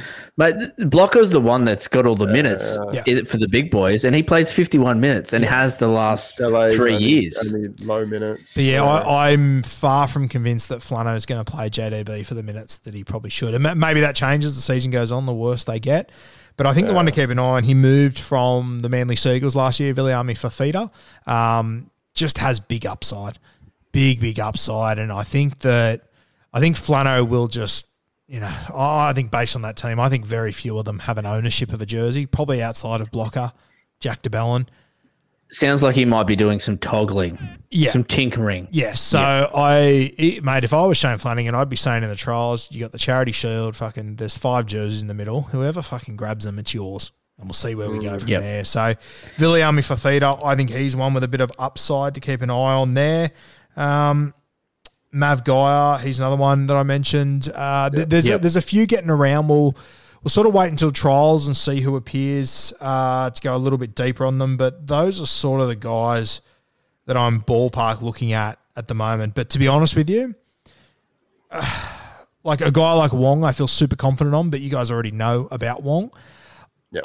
At the moment, I don't really have a feel of like a Hopgood or a Cotter or someone that I am super confident that no one knows that is going to absolutely explode. And I think a lot of people will grasp onto Chevy Stewart is going to be the guy, or I just think a lot of them are very raw. And I think that if you're telling me they're going to be the breakout guys, you're probably just grasping to say something. So I don't want this CBA thing to be like, I don't want to throw someone there if I'm not confident on them. I'm confident on Iro if he gets the opportunity, which I'm not convinced he will. I'm confident on Jenkins if he gets the opportunity. I'm hyper confident on Wong if he gets the 80 minutes. But a lot of it's just going to come down to opportunity and who gets it realistically. Well, mate, the CBAs in draft land have always been the guys that you take a punt on, and it may work out or it may not because you're not completely confident on. But they're the guys that you're punting on late. Yeah. So they're guys that are worth a punt, especially. And I mean, we haven't gone down that road, but a lot of leagues, especially with the HIAs and everything that's come out, have extended their benches to be, like an 8-man bench, something like that, which affords you the ability to have punts on these CBA guys that you can get in your bench and be like, righto, fucking let's see how you go. It's not going to bother your output as a Supercoach team because you've got the depth there to carry these guys, and mate, that's what you got to do because these late picks. Don't overthink the room when it comes to your late picks. It's all for punts. It's all fucking punting. Just have big punts. You're better off having a fucking punt on a guy like Iro or one of the guys that you mentioned, Guru, than taking a guy that you know is going to come off the bench, get 45 points in the front row, and have him on your bench. Fucking boring. Miss me with that. Oh, I think the one guy I forgot to mention once again because he's he's only played 1 or 2 games now because he's such in the public eye. Su'a Lungo at the Melbourne Storm. You guys know how long I've been high on him, but everyone's well and truly aware of him. Like he played the Kangaroos twice last year, so everyone's well and truly aware of him, and everyone knows that if Pappy goes down, he is the next guy to step into that role. So it'll be interesting to see where he's drafted because there's every chance he ends up. Probably not. I mean, they might end up.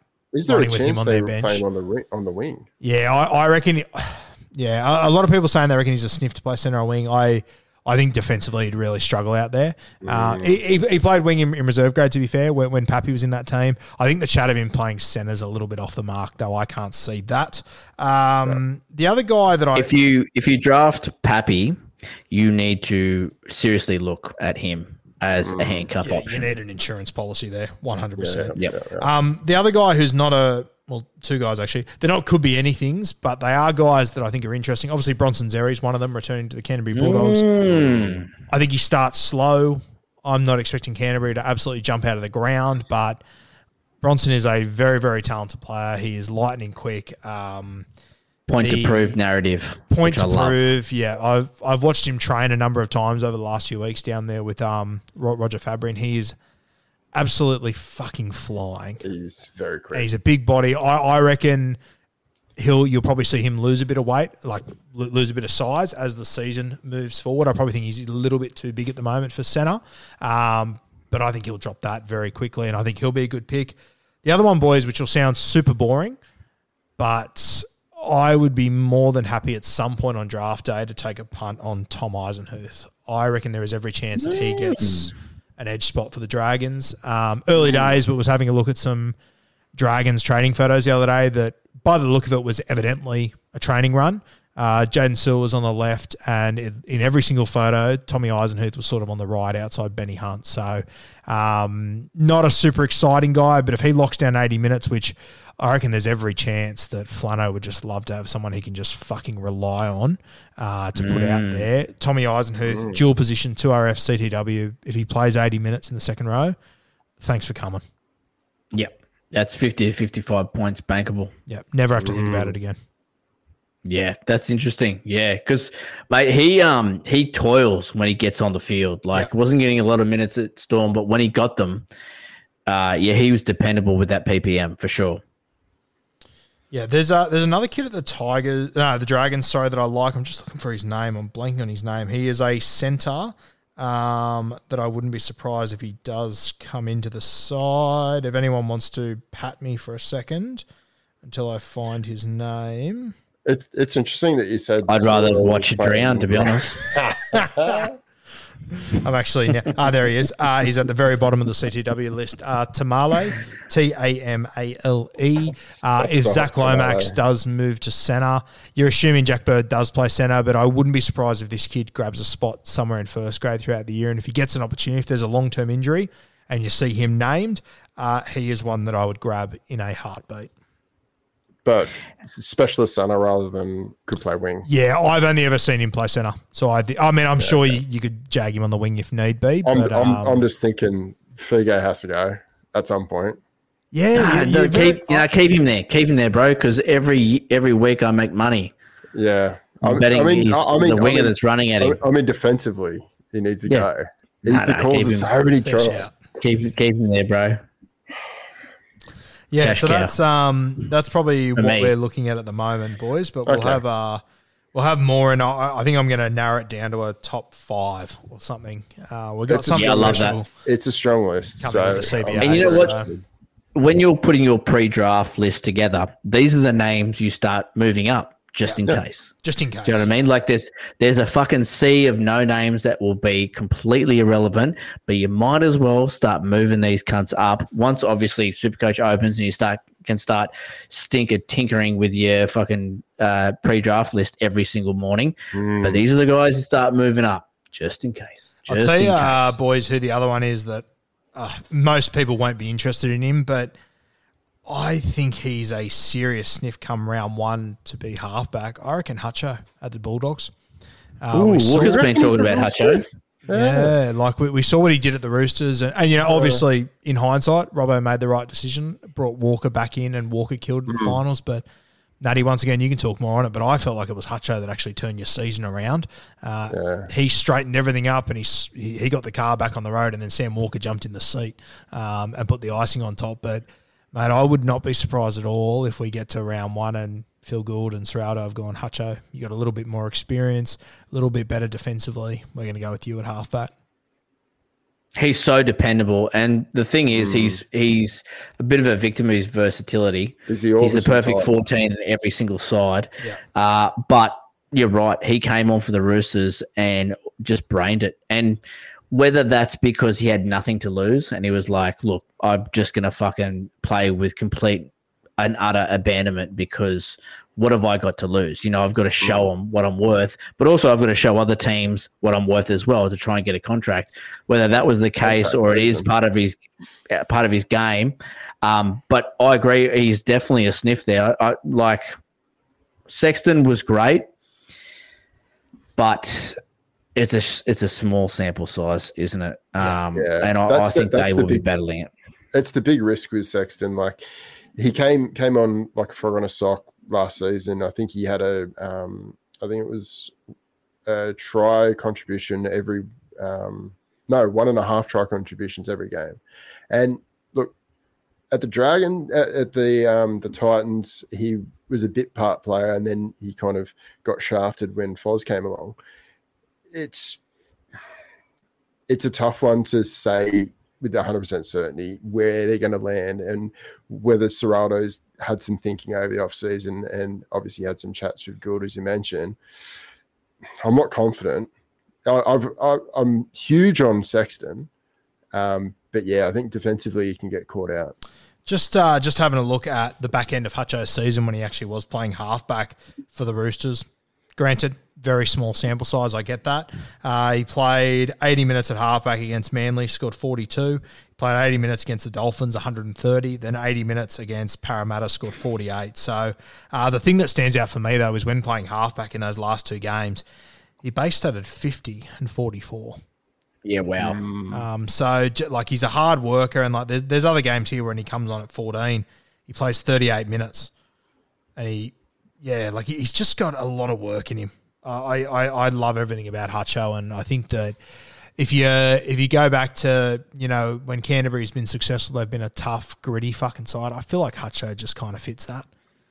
He does 100%. Like. Yeah. The only thing I'll say, and playing devil's advocate here, is when Toby Sexton did come onto the Bulldogs side, he changed Burton's game. Yep, 100%. And he really made Burton a running 5'8", which is when we see the best of Burton, when he doesn't have to worry about steering the ship around. So is it that a true half for the Canterbury Bulldogs brings out the best in Burton? Yep. Will Hutcho do that? Don't know. He could do. Fuck, I don't know. But I'm just saying that maybe that's why they brought Toby Sexton to the club, to say to Burton, don't worry about fucking the X's and O's, brother. Just play eyes up, which is what he did. And you could see it in his Supercoach points in the guts of the season there. He started fucking putting it on. Yeah.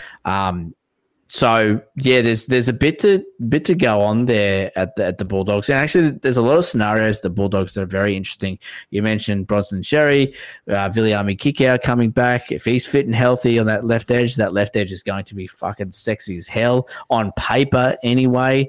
Max King carrying that injury all year. If he's fit, coming in, like he was super consistent, Max King, throughout the entire year. And I mean, he's not a sexy pick by any means, but he might have 3 or 4 points of value in him coming into this season if he's good to go. So there is some interesting points. Critter coming into the side. I mean, someone mentioned on Instagram to me that Critter might take the goal kicking. Now, I don't think that'll happen. Burton kicked it at an 85% clip last year, so I don't think Critter takes it. But again, it's a talking point. Yeah. There's a lot going on there at the Bulldogs, isn't there? Yeah, for sure. And I'll be avoiding most of it, I think. I'm just not confident enough that they turn it around. Bronson becomes really interesting to me, but I owned him a couple of years ago. He was a big fucking CBA for me, Bronson.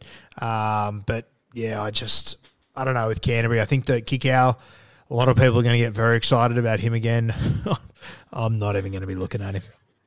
No, I will never touch a edge back rower that has a base under 39. Bro, Kikau was the most destructive back rower in rugby league at one point. He was also, in my opinion, the best ball-playing back rower at one point as well, in the best side we've potentially ever seen. And I think he averaged 60. Yeah. We've never been a big fan of him. Yeah, we've always avoided him. It's almost like the eye test fools people. People are watching him on the weekend going, how is this bloke not picked up? Or, I have to draft this guy early. Everyone's talking about it. The commentators are pulling their puds over him. Do you know what I mean? You just get whipped up into the kick-out frenzy. And it's like, hang on. The cunt made 6 tackles and 11 runs if you take out his fucking line break and try. Yeah. He's Nanai. Jeremiah Nanai and Viliami Kikau are 2 edge back rowers I will never touch. Yeah, I just can't do it with Kikau. I'm just getting up his stats now from that year. He it ended up being 65 that he averaged. What do you reckon his base stat average was that year that he absolutely fucking killed it? I'm just getting it up now. Yeah. 36? 35? Yeah, 34. So, yeah, mate, even at his absolute best in potentially the greatest side ever, on an edge that, honestly, they literally designed that entire edge around him. Isaac Tungo was running the decoy for him every fucking time, and he was almost playing second row / fullback on that edge. He was essentially, because Dylan Edwards never went down that side, and he averaged 65. I mean, fucking please. Effectively, you're picking a winger. Yes, and that you'll get that type of score. Yeah, you'll have a great name that'll be frustrating as fuck. But yeah, and I'll tell you what, if you do manage to get him, and he scores a try, he scores 3 tries in 3 weeks, and he's averaging 70 at that point, trade him Sell fucking him. sap. Yeah, sell, baby. Get rid of him. Get fucking rid of him. Abort. Same goes with Jeremiah Nanai. Like if he catches three high balls and scores 3 tries in the first 3 weeks, get rid of that cunt as quick as you can. Yep. Mind you, coming off a 46 average, he is going to be down on a lot of people's pre-draft lists. So has the potential to slide a bit. Fuck you take that. him, Booker. You know that I don't like him. Oh, good gear, boys. Good gear. Lot to think about. The cogs are turning. The juices are flowing. I'm going to be dreamy about some of these CBAs tonight. I know that much. Yeah, there's big things coming on the CBA front. It's going to be like nothing we've seen before, so stay tuned for that. You'd like some fucking love. I cannot wait. I'm very excited. Very fucking excited. Well, I reckon we probably reconvene with the Wire again sort of mid-February. Yep. Depending on how Wooker's going being a dad, he may be with us. Otherwise, I'll be representing the rub down. It'll just be me in you, Guru. But we usually sort of dial in on our booms, busts, and sleepers for the 2024 season. So I think that's probably what we should do in February and give everyone our finalised picks for who we fucking like coming into the season. Yep. But until then, boys, let's get out of here. Thank you very much for coming on, Guru. It's always lovely to see those baby blues. Always a chore, never a pleasure, boys. Love you muchly. All right. Start over the sledge and left one. Couple of drive-bys. Pew, pew, pew, pew, pew, pew. All right. We'll catch us next round. See you, boys.